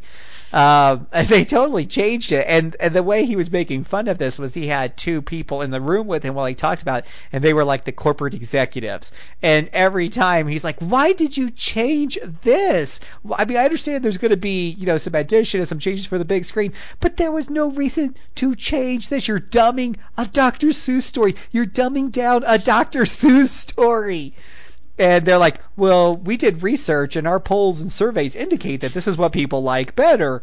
And that was that just reminded me of what you were saying about with Arclight. Somewhere somebody in the corporate office did a survey and figured out that people just like action RPGs so much more than turn-based RPGs. So clearly the only way to carry forward your IP is to change it from and bring it to the next level is to change it from a turn-based game to a real-time type of action RPG, because that always works and always comes out awesome. Especially when you can't pause. Yeah. That's a great mechanic. Absolutely awesome. Okay, so I'm pretty deep in Etrian Odyssey Untold, Legend of the Millennium Girl. I like this game. I like it a lot, quite frankly. Oh, really? Tell me what you like about it. I'm a sucker for a good dungeon crawl, where it actually feels like an accomplishment when you go down to a new stratum And I'm not a sucker for the limited inventory, which is something that they ported over straight from Etrian 4, and you still have a total of 60 items you can hold, and when enemies die, they tend to give you 3 or 4 things. So even if you've still got plenty of mana, bamf, gotta go back to town, or we're wasting items. But each strata, I'm impressed by the level of detail that goes into this thing, how within the stratums, each sublayer tends to have its own unique aspect. There's a stratum that's just a gigantic cave with not much blocking you, really. And then below that, there's a place with a bunch of trees that warp you all over the place. Deep in the place, I come to a level that actually has no stairs reaching you. You have to activate the elevator and go down there manually. And because I was wandering around quite a bit, my character's hit level 70, and apparently also just like Etrian 4, there's some mission I have to complete very late in the game that will allow me to go beyond level 70. So I just changed everybody's classes, and they went back to level 30 with a whole bunch of skill points, which is cool, but it still means I need to grind a bit, because even with good equipment and good skills, level 30 versus level 70 makes it a lot harder to tackle the enemies. But I've regained a good 16 levels now, and I think I'm about ready to take on the boss. And oh yeah, and the music is awesome. But that pretty much goes without saying when it comes to Yuzo Koshiro. That man is awesome. Now, are you playing this on a 2 or 3DS? 3DS. How are the 3D effects in that game? Going through a 3D dungeon crawler and stuff. I frankly haven't been looking at them much. Every time I try, well, you've used the 3DS. If you put on the 3D, then you can't move your head much. You have to keep your eyes in one position, or else the 3D doesn't work anymore. I'll look into it by the time we next record and give you a report, but I feel no need to indulge in 3D when it drains the battery faster, and it means that I have to keep my 3DS in a certain position. Not like Mario and Luigi Dream Team last year. I actually did enjoy some of the 3D work in that. It wasn't vital, and I certainly didn't use it all the time, but I did find it well incorporated. The development team clearly tried its hardest to make the 3D come across effectively. Or you know what? Hell, got the game right here. That's right. So here on the podcast, right. I'm in the menu. I'm in the town at the moment, and all I can tell you is that if you do the 3D in town, then it makes everything look fuzzy like 3D. Wow, that was a great revelation. Thanks, Phil. I'm glad we now know this. See, you're getting to see live 3D coverage on our podcast of exactly what 3D would look like. That's too funny. A dungeon crawling town. Yes. As we all know, in dungeon crawling towns, you tend to just have a menu to pick from. Menus are so exciting when rendered in 3D. They are. So, have you played the other ones in the series before? I played 4. How does this one stack up against 4? Frankly, the story, I didn't expect it going in, but the story is quite interesting. The mechanics are pretty much the same as 4. Except now you have these things called Grimoire Stones, which you randomly generate. And if you're willing to spend the time mixing and matching outside of battle, then you can give your people Grimoire Stones that give them extra skills, which can be pretty useful. Otherwise, though, it's pretty much like 4, except with defined characteristics for your people instead of quiet ciphers. Mm-hmm. The dungeon mapping is really fun, honestly.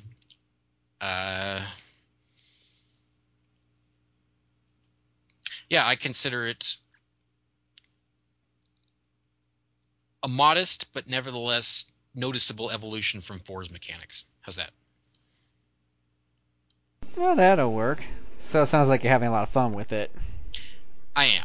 There's only one save slot, so I don't know how long I've been spending, but I gladly went back to this after Denpa was done, because I'm actually having fun with this. Denpa I took on because along came a review code, and our glorious editor-in-chief asked if I would be willing to sample it, me not knowing that, yes, we apparently had review codes for the first two, and nobody ever bothered to finish them for whatever reason. I can't imagine what that would be.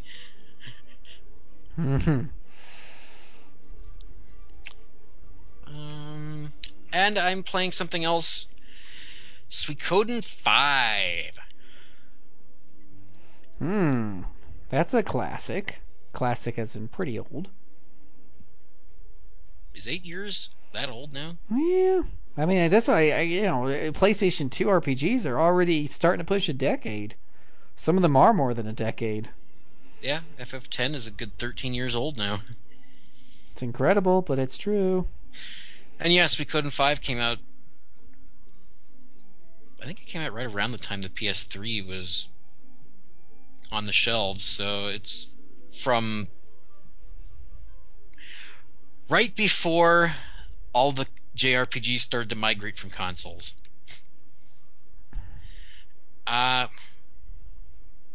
Yes, they migrated far away to the land of handhelds. And if you have not yet accepted this, you'd better accept it soon. If you want your JRPGs, that's where you will find them now. Mm-hmm. Okay, so Suikoden 5 is something else that we will talk about not too far in the future, and I haven't played enough of it, honestly, to say a whole lot yet. Okay. But I can tell you, even though I haven't found my base yet, what people say about the length of this game's introduction is very right. I think I've got 11 hours on the clock, and I still haven't been able to start recruiting Stars of Destiny yet. And wow. Where I come from, that's called a value add. Because it's giving you additional gameplay value for the dollars that you spent. Oh, and it's got load times too. Not massive load times, but they're just enough to let you go, I just got this freaking load screen 10 seconds ago, and you're already going to throw it at me again. Thanks a lot, game. That's another value add, teaching you patience while you play the game. They throw that in for free. You didn't have to pay extra for the patience, the lessons in patience. Isn't that awesome? How generous. It's awesome. And I always love finding out the hard way that there's an item limit. Here I am willy-nilly bopping around, opening chests, getting stuff out of them, and then suddenly, what? Your inventory's full, you have to put that back.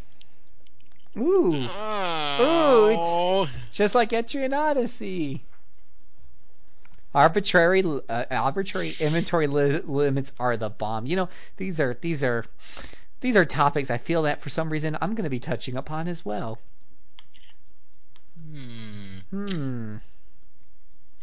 You might just be doing that. Yeah. Little foreshadowing. I'll give Suikoden 5 this though. Its narrative is actually quite interesting, and now that it's gotten going, it's the kind of thing I can't sum up easily except to say there's a civil war. It's given enough establishment to the two major sides that have sprung up so far to make it feel almost like a Matsuno writing, where the political maneuverings are derived enough from real life that you can kind of accept that this could really happen instead of just being I am evil and I have an army at my side. You need no further justification. I am evil. I'm evil. Yeah, I've been playing games like that lately. Because those make the best bosses, ones that just are completely evil, no redeeming qualities, or for that matter, a two-dimensional personality whatsoever. Those are wonderful. They are. In their place. Okay, so that's it for games. I gotta mention a few movies. That's what absolutely. I do. Sure. I butcher names. You talk about movies. I saw one the second time in my life that worked a lot better this time. You've probably heard of it, Phil. You may have even seen it. What would that be? 2001: A Space Odyssey. Boy, that came out before 2001, I believe. It sure did. So did its sequel, 2010, which came out before 2010. 2001. It's a classic, Mike. It's a classic. It is. I got a lot more out of it this time than when watching it on a laptop screen is generally not the way to go. It is not a movie for the impatient. It's not even a movie for people who need everything spelled out, because there's little dialogue in the movie, and what dialogue there is does not explain everything even close.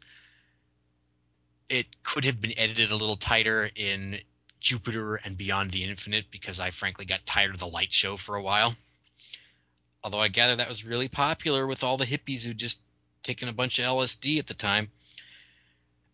And yet, it has a hypnotic quality that's really worked on me this time. Hearing the Blue Danube and the Strauss piece, which, even though it was composed decades earlier, is now associated with this movie. I gotta say, Kubrick made the right choice with using those pieces of music. And the effects, honestly, hold up today. It's really good effects work. So yeah, second viewing 2001 works a lot better for me than it did the first time. But I talk about movies a lot better with writing than I do verbally, so you'll probably see me write about that in the forums sooner or later. Yeah, we have a whole thread, if y'all haven't checked it out, where our members, especially Mike, talk about movies that they've watched. Yeah, and I seem to be dominating that thread lately. Like with the latest thing I wrote about, something called Edge of Tomorrow, which is in theaters right now. I don't know if you've heard of that, Phil. That sounds like an episode of Star Trek. With a little tweaking, it could have been. Honestly, the scenario owes a great deal to Groundhog Day, but it also owes a bit to Americanization of Emily and to Starship Troopers, I guess. Tom Cruise is Major Cage. He is a spokesman for the United Defense Force, which has just won its first victory against the alien incursion that arrived via an asteroid which hit somewhere in Germany and is now in possession of most of the European continent. Yeah, the United Defense Force just won its first victory at Verdun, of all places, and is about to launch the invasion to take back Europe tomorrow. And Tom Cruise is told by the commanding officer that he is going along with that invasion. And his response is, General, I'm an excellent PR officer. I'm not a combat soldier. I'm not trained for this. I'm not good at it. I wouldn't do well at it. And when all of his appeals to logic fail, the commanding officer still has not been swayed, so Tom Cruise employs the old reliable blackmail. And that fails too, because he's pronounced as a deserter and gets tased and dropped off at a deployment area, newly minted as a private, and under the command of Sergeant Bill Paxton, which is awesome, because Bill Paxton is cool. And his first day on the job goes about as well as you'd expect. And he gets to witness the destruction in horrible detail of an obviously not wielding the element of surprise army. But instead of dying, well, actually he does die, but he wakes up back on the tarmac of the deployment area being kicked awake by Bill Paxton. And that is the pattern of our movie. He just keeps waking up at that point, and he retains what he saw, but nobody else remembers. And I probably shouldn't talk about it any further than that, because this is the kind of movie where I actually could spoil things, and I don't really want to. I want people to go see it. It's not the best sci-fi you'll ever see, but it's more thought-provoking than most would-be blockbusters are trying to be nowadays. So you should go see it, Phil. There you go. Oh, yeah. And I saw this thing called A Hard Day's Night. People might have heard of that. Maybe even you've heard of that, Phil. Can't say I have. It stars these guys called John, Paul, George, and Ringo. They formed some band called the Beatles. You may have heard of them. Ringing any bells?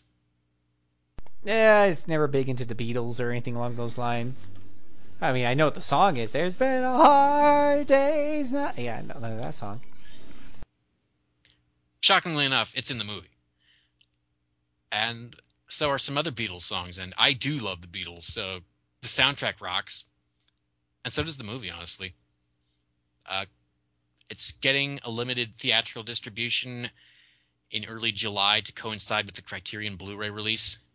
And there is a theater playing it around here, so I might just go see it there because seeing this with a group would be awesome. That's probably enough. If I do everything I've seen, then we'll be here an hour extra. Your turn, Phil. So, I'll probably be posting something about this at some point, probably on my blog or the forums or both, but lately I've just been getting a real itch up my craw to play retro.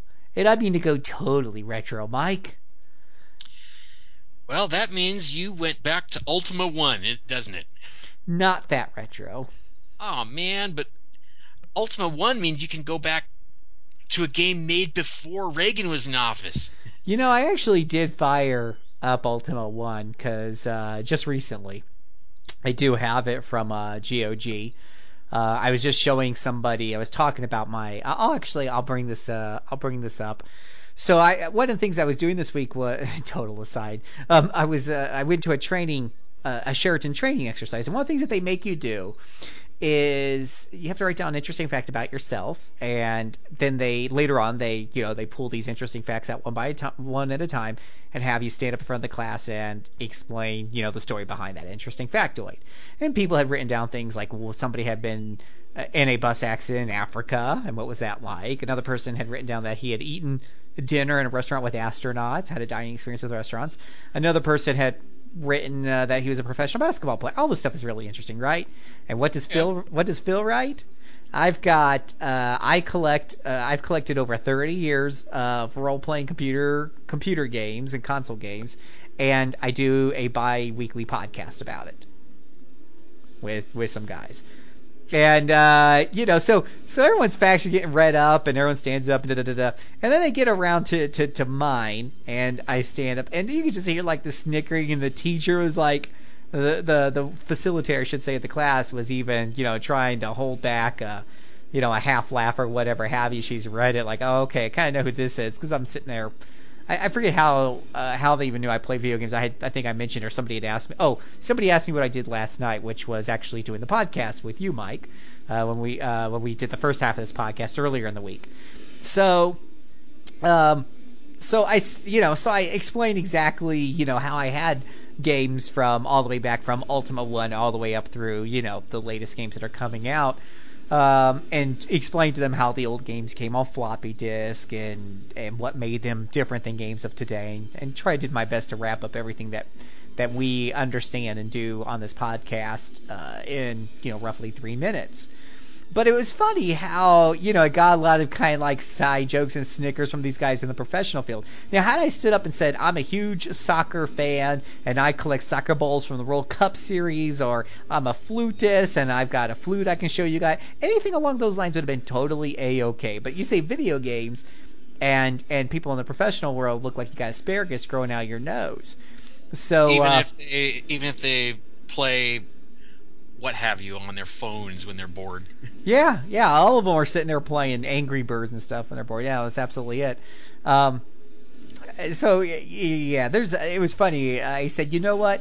We're going to become a protected class, nerds. I said, right now they're up at Capitol Hill arguing, rights for other minority classes. I said, I'm going to make sure we get listened to next. We're going to make it a long lane. You can't snicker at us anymore. So, I pointed out their own hypocrisy to them. Anywho, to get back to retro gaming or whatnot, no, as maybe one day I'll go back and play some of the old Ultimas and discuss those, but I wanted something that was going to be a little bit more accessible. So I thought to myself, boy, I talk a lot about retro games. I feel like I'm fairly knowledgeable, especially in the realm of RPGs. If you come and you say, hey, Phil, have you played XYZ, or do you know anything about, this old RPG?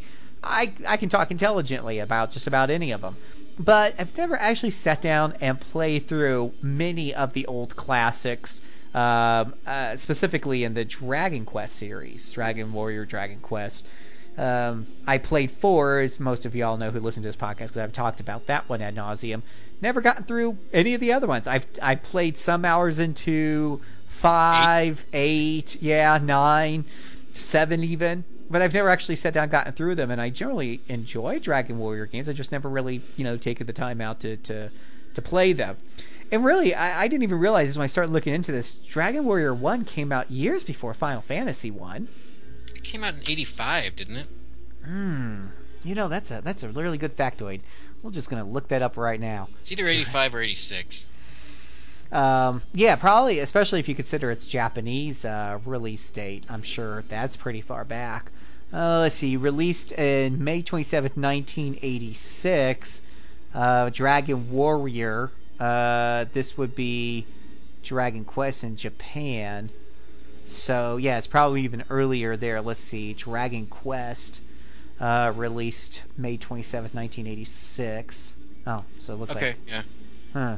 Well, the first Final Fantasy came out the year after that. Mm-hmm. It was definitely influenced by this. Yeah. And I think, I thought, when did Final Fantasy come out? Here? Yeah. 90. 90? Yeah. Wow. Okay, so at least here... It took a whole 3 years to localize, and we complain about long localizations now. Wow. Goodness gracious.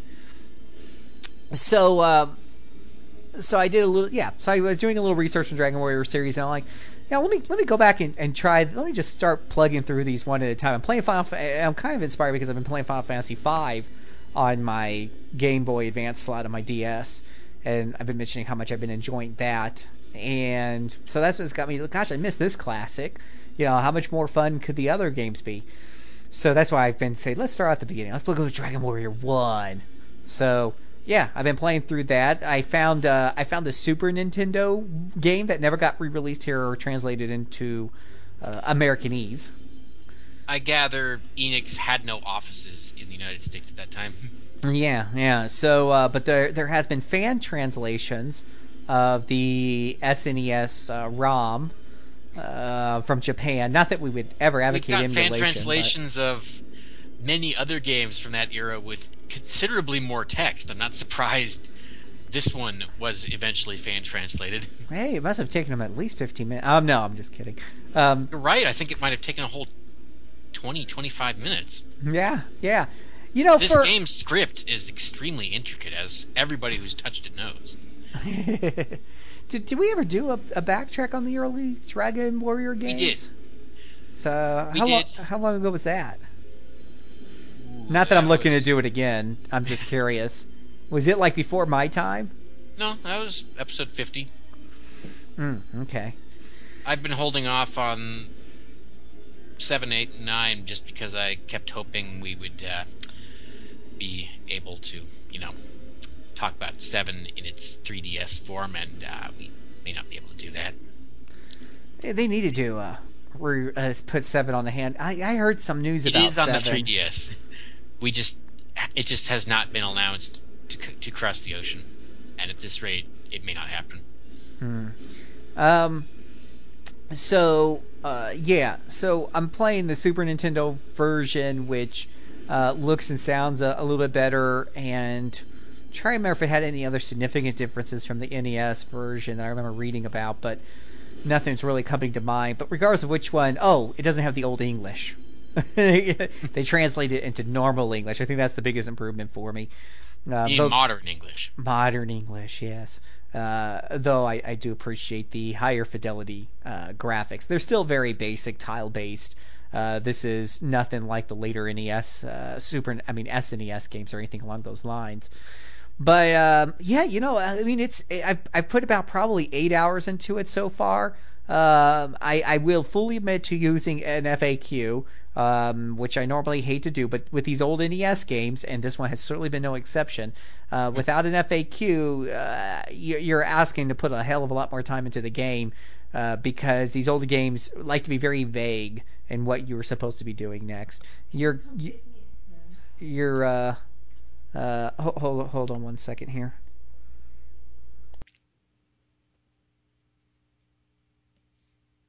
Sorry about that. Had a little bit of a problem there on my side. Okay. But no, what was I doing? Dragon Warrior 1. Got off track. Oh, right. It doesn't do a really good job of telling you where to go next. The town members give you very, very vague clues. It reminds me of Castlevania 2. It's almost that bad.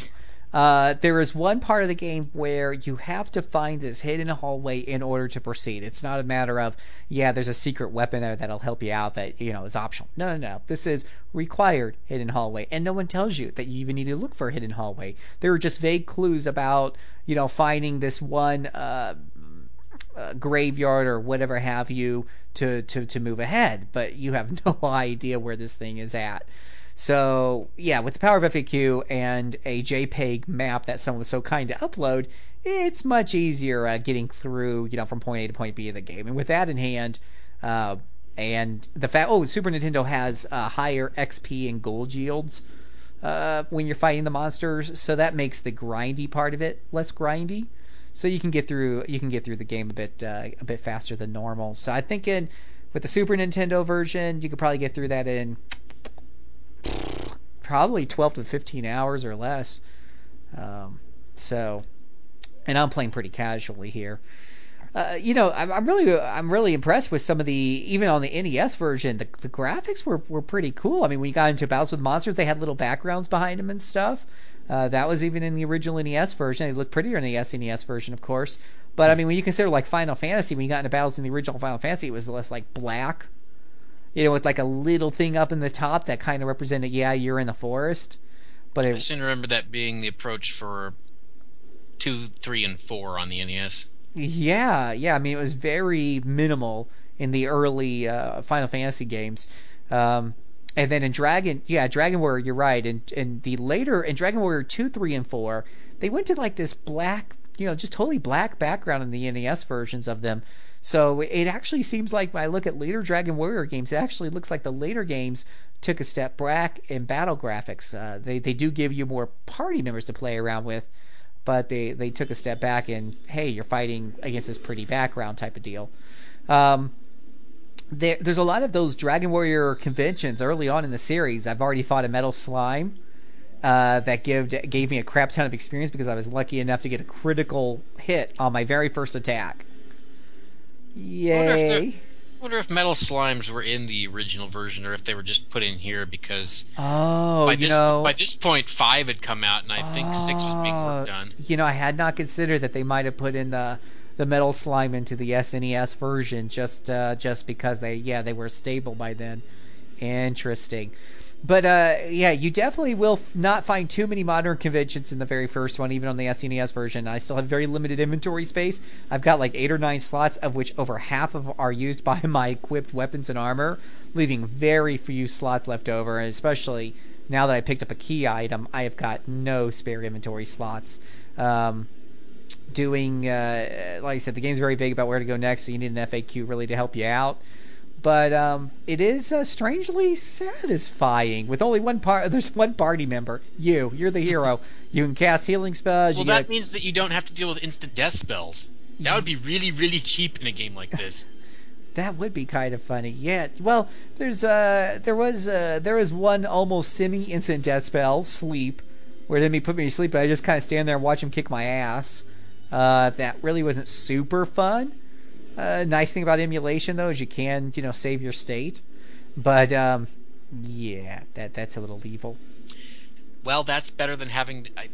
I think the original version made you go back to the starting town and talk to the king every time you had to save, but That may be just me. I've never played the original version. I only played the Game Boy Color version. Yeah, and I definitely still recommend going back to the King and saving every once in a while. I've had a little bit of a bug pop up, and I don't know if it's because of the MU card or a real bug in the ROM, but at one point I picked up the Staff of Rain, which is a key item. I don't believe you're supposed to actually use it as an item. It's just something that'll come in handy later on. But silly little person that I am, I went ahead and decided to use it, and next thing you know, I had nothing in my inventory. Now, when I say nothing, I don't mean all my inventory got wiped out. No. I mean there was an item called Nothing, Nothing, in my inventory, taking up one of my precious 9 inventory slots. So I tried everything. I reloaded the state. I tried to drop the Nothing item, but it said, this is too valuable for you to drop, and it wouldn't let me drop it. I tried to sell it, and the vendor says, oh, that's way too valuable for me to purchase. Go store that in a vault. I'm like, there's no vault in this game that I've been able to find yet. So it was a little frustrating. I ended up reloading. The reloading save state didn't help because, unfortunately, I had saved over my save states after the incident, after I had picked up the staff and used it. So because I didn't notice the Nothings in my inventory till later on. But the only way I was able to get that is to go back to my actual save with the King, which is saved as a separate file on the emulator. And that so far I haven't run across the Nothing popping up in my inventory again. So giving me flashbacks to the never-ending story with all this talk about the Nothing. The Nothing is to be feared because it sucks up your precious inventory slots. Fear the Nothing. I do. Rest assured of that. One of the interesting mechanics in this first one that didn't quite make it over to the later games is this idea of a torch. And you go into these dungeons and they're pitch black until you light up a church.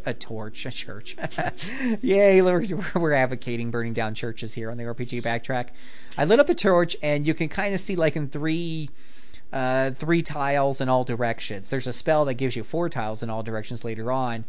But that's something that went the way of the dinosaur with later games. I don't remember seeing that in Dragon Quest 4 or 5 or anything. So that's a real shame because I like arbitrarily dark dungeons that I have to use up an item just to see where the hell I'm going. That's reminding me of Sword of Vermilion, which is not something you ever want to do if you want to stay on my good side. So, no, I'm not revisiting those memories right now. Sorry, guys. So, aside, there's definitely some of that archaic stuff that you would expect from something that's, as old as Methuselah. The story's not super deep at all. Hey, there's a dragon. He's busted in. He stole the princess. You got to go save her. Darkness is taking over the land. I think let's be fair, Phil. What RPG story circa 1986 was memorable? No, none of them were. But you know what I think is really cool though, that I think that this game does that like other games should have done, but they don't do because it's just so cool. Is the castle with the big bad guy? You can see it from your beginning castle. It's literally like 10 squares away. You can see it. You just have to circle around an entire continent to get there. Yeah, you just can't get to it, until you get through the whole adventure and to get the items that you need to get over there. Because you can't swim. Right. It is hilarious. It's like taunting you. Like, I'm just right over here, hero, but you're not going to come. You can't just jump over that river. This deadly water separates us. Ha. It's hilarious. It's almost like the bad guy's taunting you without ever actually even seeing his face yet. I don't know. I'm easily amused. Don't expect him to have a whole lot of personality. It'll pretty much just be, yep, here I am. There's the princess. You want her? Fight me. Yeah. And I'm like, so far, I think I'm about a little bit more than halfway through the game, according to the FAQ. I'm up to level 14. While I've been chit-chatting, I've been I grinded from 12 to 14 just by being in a high-level area and just grinding a bunch of monsters. This is where I ran across the metal slime. And they have these gold golems, which are like the opposite of metal slime, because instead of giving you a crap ton of experience, gold golems give you a crap ton of gold. So they're kind of cute. But I'm looking forward to, I'm going to take this on through 2 and then 3. And Dragon Warrior, because I jumped on with Dragon Warrior 4 on the NES, which I enjoyed very much back in the day. And if you still had your NES cartridge, would be worth a fair amount now. Yeah, I would definitely recommend the DS version of that nowadays because it brings a number of enhancements to the table that make it the far superior version. But of that classic. But what I'm looking forward to is Dragon Warrior 3 because from what I understand, a lot of enthusiasts feel like it's the Final Fantasy 6 of the Dragon Warrior series, which we all know Final Fantasy 6 is much better than 7 or any of the other ones. I would say that Dragon Quest V is my favorite of the series thus far. Did you play 3? I played some of 3. We're going back a good 13 years or so to when I did that. And it was the Game Boy Color version. And I remember it had again, for the time, it was a very interesting class system. I remember getting weak direction at a point and just setting it aside for a while. And now, if I dig up the cartridge, the odds are not so good that the battery will still be working. You know, it's interesting. I've been looking at the SNES versions, and I've gotten RAM translations in all of them. So now I've tested them at least. At least they boot up and they read English at the beginning, if nothing else. But one of the interesting things that you see when you look at the Dragon Warrior 1-2, that was released as one SNES cartridge there in Japan back in the day, and they just really look like prettier versions of the NES version, but they're tile for tile pretty much the same. It just looks like it's slightly enhanced. But when you look at Dragon Warrior 3 SNES version, it's like a whole different ball game. It almost looks... I seem to remember it being called Remix in Japan, Dragon Quest 3 Remix. Yeah, I mean the characters almost they don't quite look Final Fantasy 6 emotive good. And it came out in 1996, so by that point people knew what they were doing with Super Nintendo hardware. Yeah, they're definitely taller and more detailed than the other Dragon Warrior remakes that came right before them, 1 and 2. It looks like an Ultima game, a later Ultima game actually. It looks that detailed, looks that nice. The world looks much more detailed. If you can go and check out some screenshots of the SNES version of Dragon Warrior 3, compare that to the SNES version of Dragon Warrior 1 and 2, you can kind of see the huge jump there. And from my understanding, I seem to remember they used a 1 different... and 2 being put out in 93, 94, something like that. And in the interim, they made Dragon Quest 6, which, if you look at the shots, Dragon Quest 5 looks like an early Super Nintendo game. Dragon Quest 6 looks like a later Super Nintendo game, and everybody knows there's a big difference. Yeah.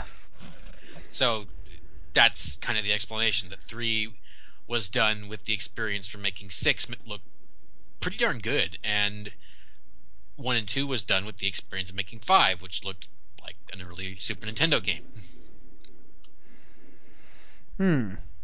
So yeah, I definitely wholeheartedly. No, I don't. No. But if you're super into retro gaming and you want to join me on this little romp, the good thing about playing, if you're playing something the same time I am, I'm never going to get through it too fast. I don't get that much time to play.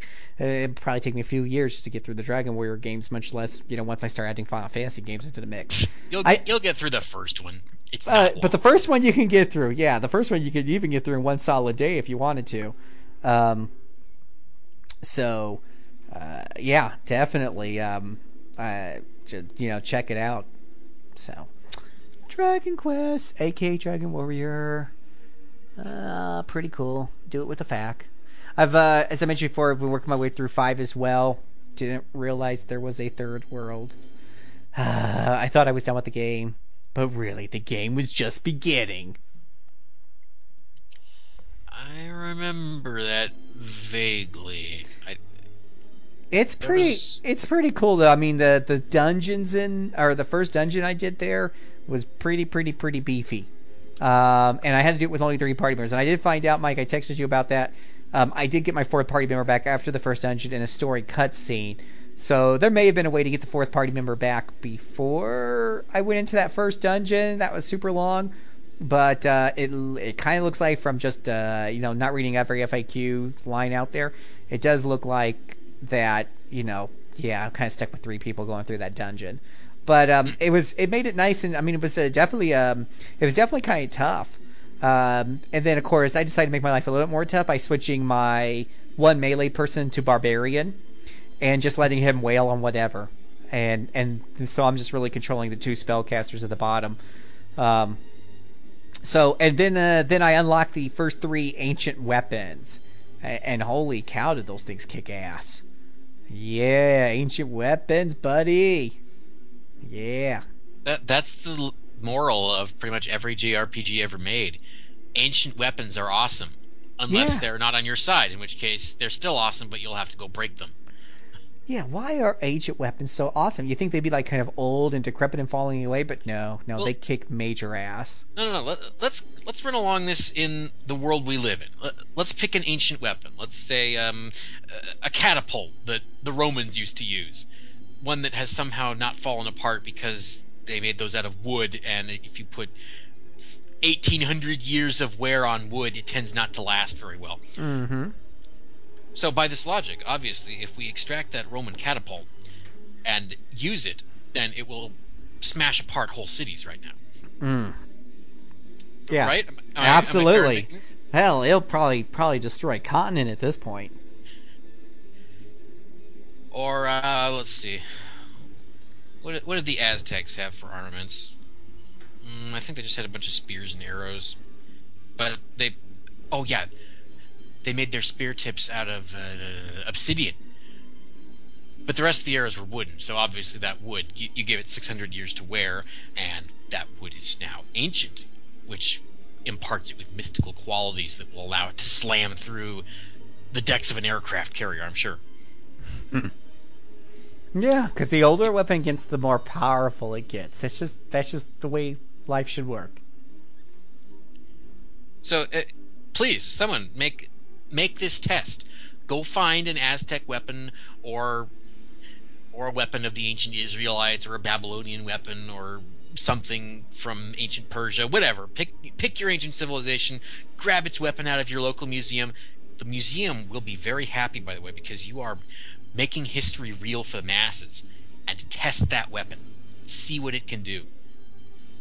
See if what we are learning from our RPGs is in fact right. Because the only way you can do that is real life. You can't take anybody's word for this. You got to do it for yourself. Yeah, so do it. So, so I've been getting through that third world and just having a lot of fun with the class system and stuff in there. What else? Did that. Oh, and been playing, as you kind of hear in the background, my wife is playing Final Fantasy XIV. We've been playing more Final Fantasy XIV. Been enjoying that, but I won't talk about that too much because we've already talked about that before. Not a whole lot's changed there. Just kind of grinding our way up on that one. So, yeah, I think that's about all I have. Like I said, I'll post something about my joys in the lands of these older RPGs and see if I can get other people to join me. Everyone should sample the Nothing. It is something else going back and playing this old one and just broadening my gaming roots there. Well, anything else you can think of, Mr. Mike? Not right now, but you know what? We'll be recording again fairly soon, so if something occurs to me by then, I'll make sure everybody knows. Absolutely. So, pardon me for a moment. Just a reminder that RPG Backtrack is a production of RPGamer.com, your source for news, reviews, and home to the best gaming community on the net. So, head on over there, RPGamer.com, read all of our latest articles. You know, we got a couple of new reviews up on there. We just mentioned one of them. We got a review up there for a game called Mine Zero. You'll want to check that out. Wheels does the RP Gamer mailbag. We got a lot of E3 stories, and I think what's really cool about our E3 coverage is that we pull out just the meaty, juicy RPG stories that you really care about. Because honestly, do you really care that they're doing another FIFA remake on the PlayStation 3 or 4, whatever? No, of course not. You want to know what was the cool RPG news that came out of E3, and we got you covered there. The short answer is there wasn't much. No. But, I was going to say, what's sad is I read an article saying there was more RPG news out of this E3 than ever before. And I'm like, when was the last time we had an E3 with a ton of RPG news? What are you comparing it to? I think we'd have to go back to about the glory days of the PS2, I think.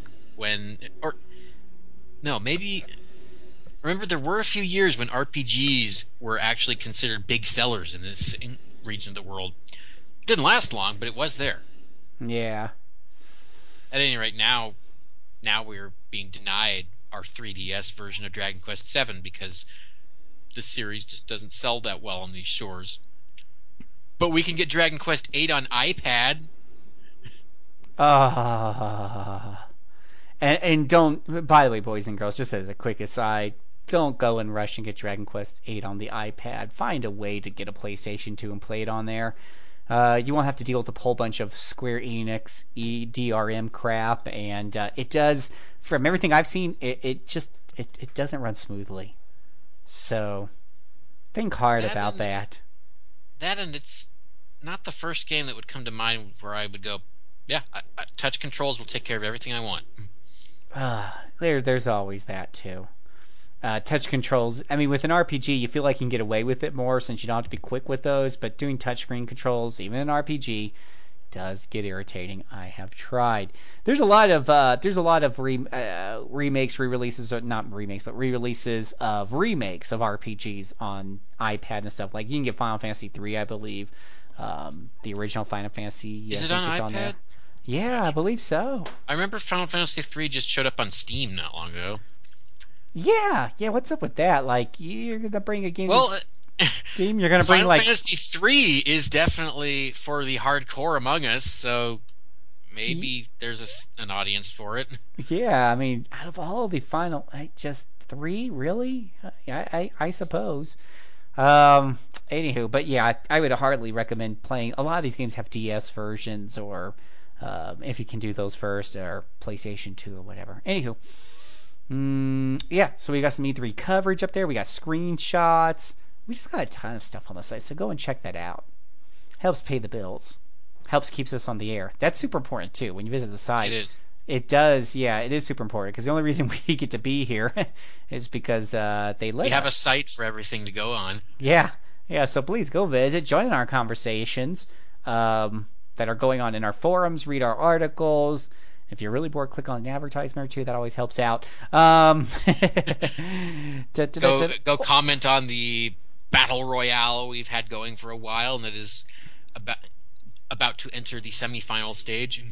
Right.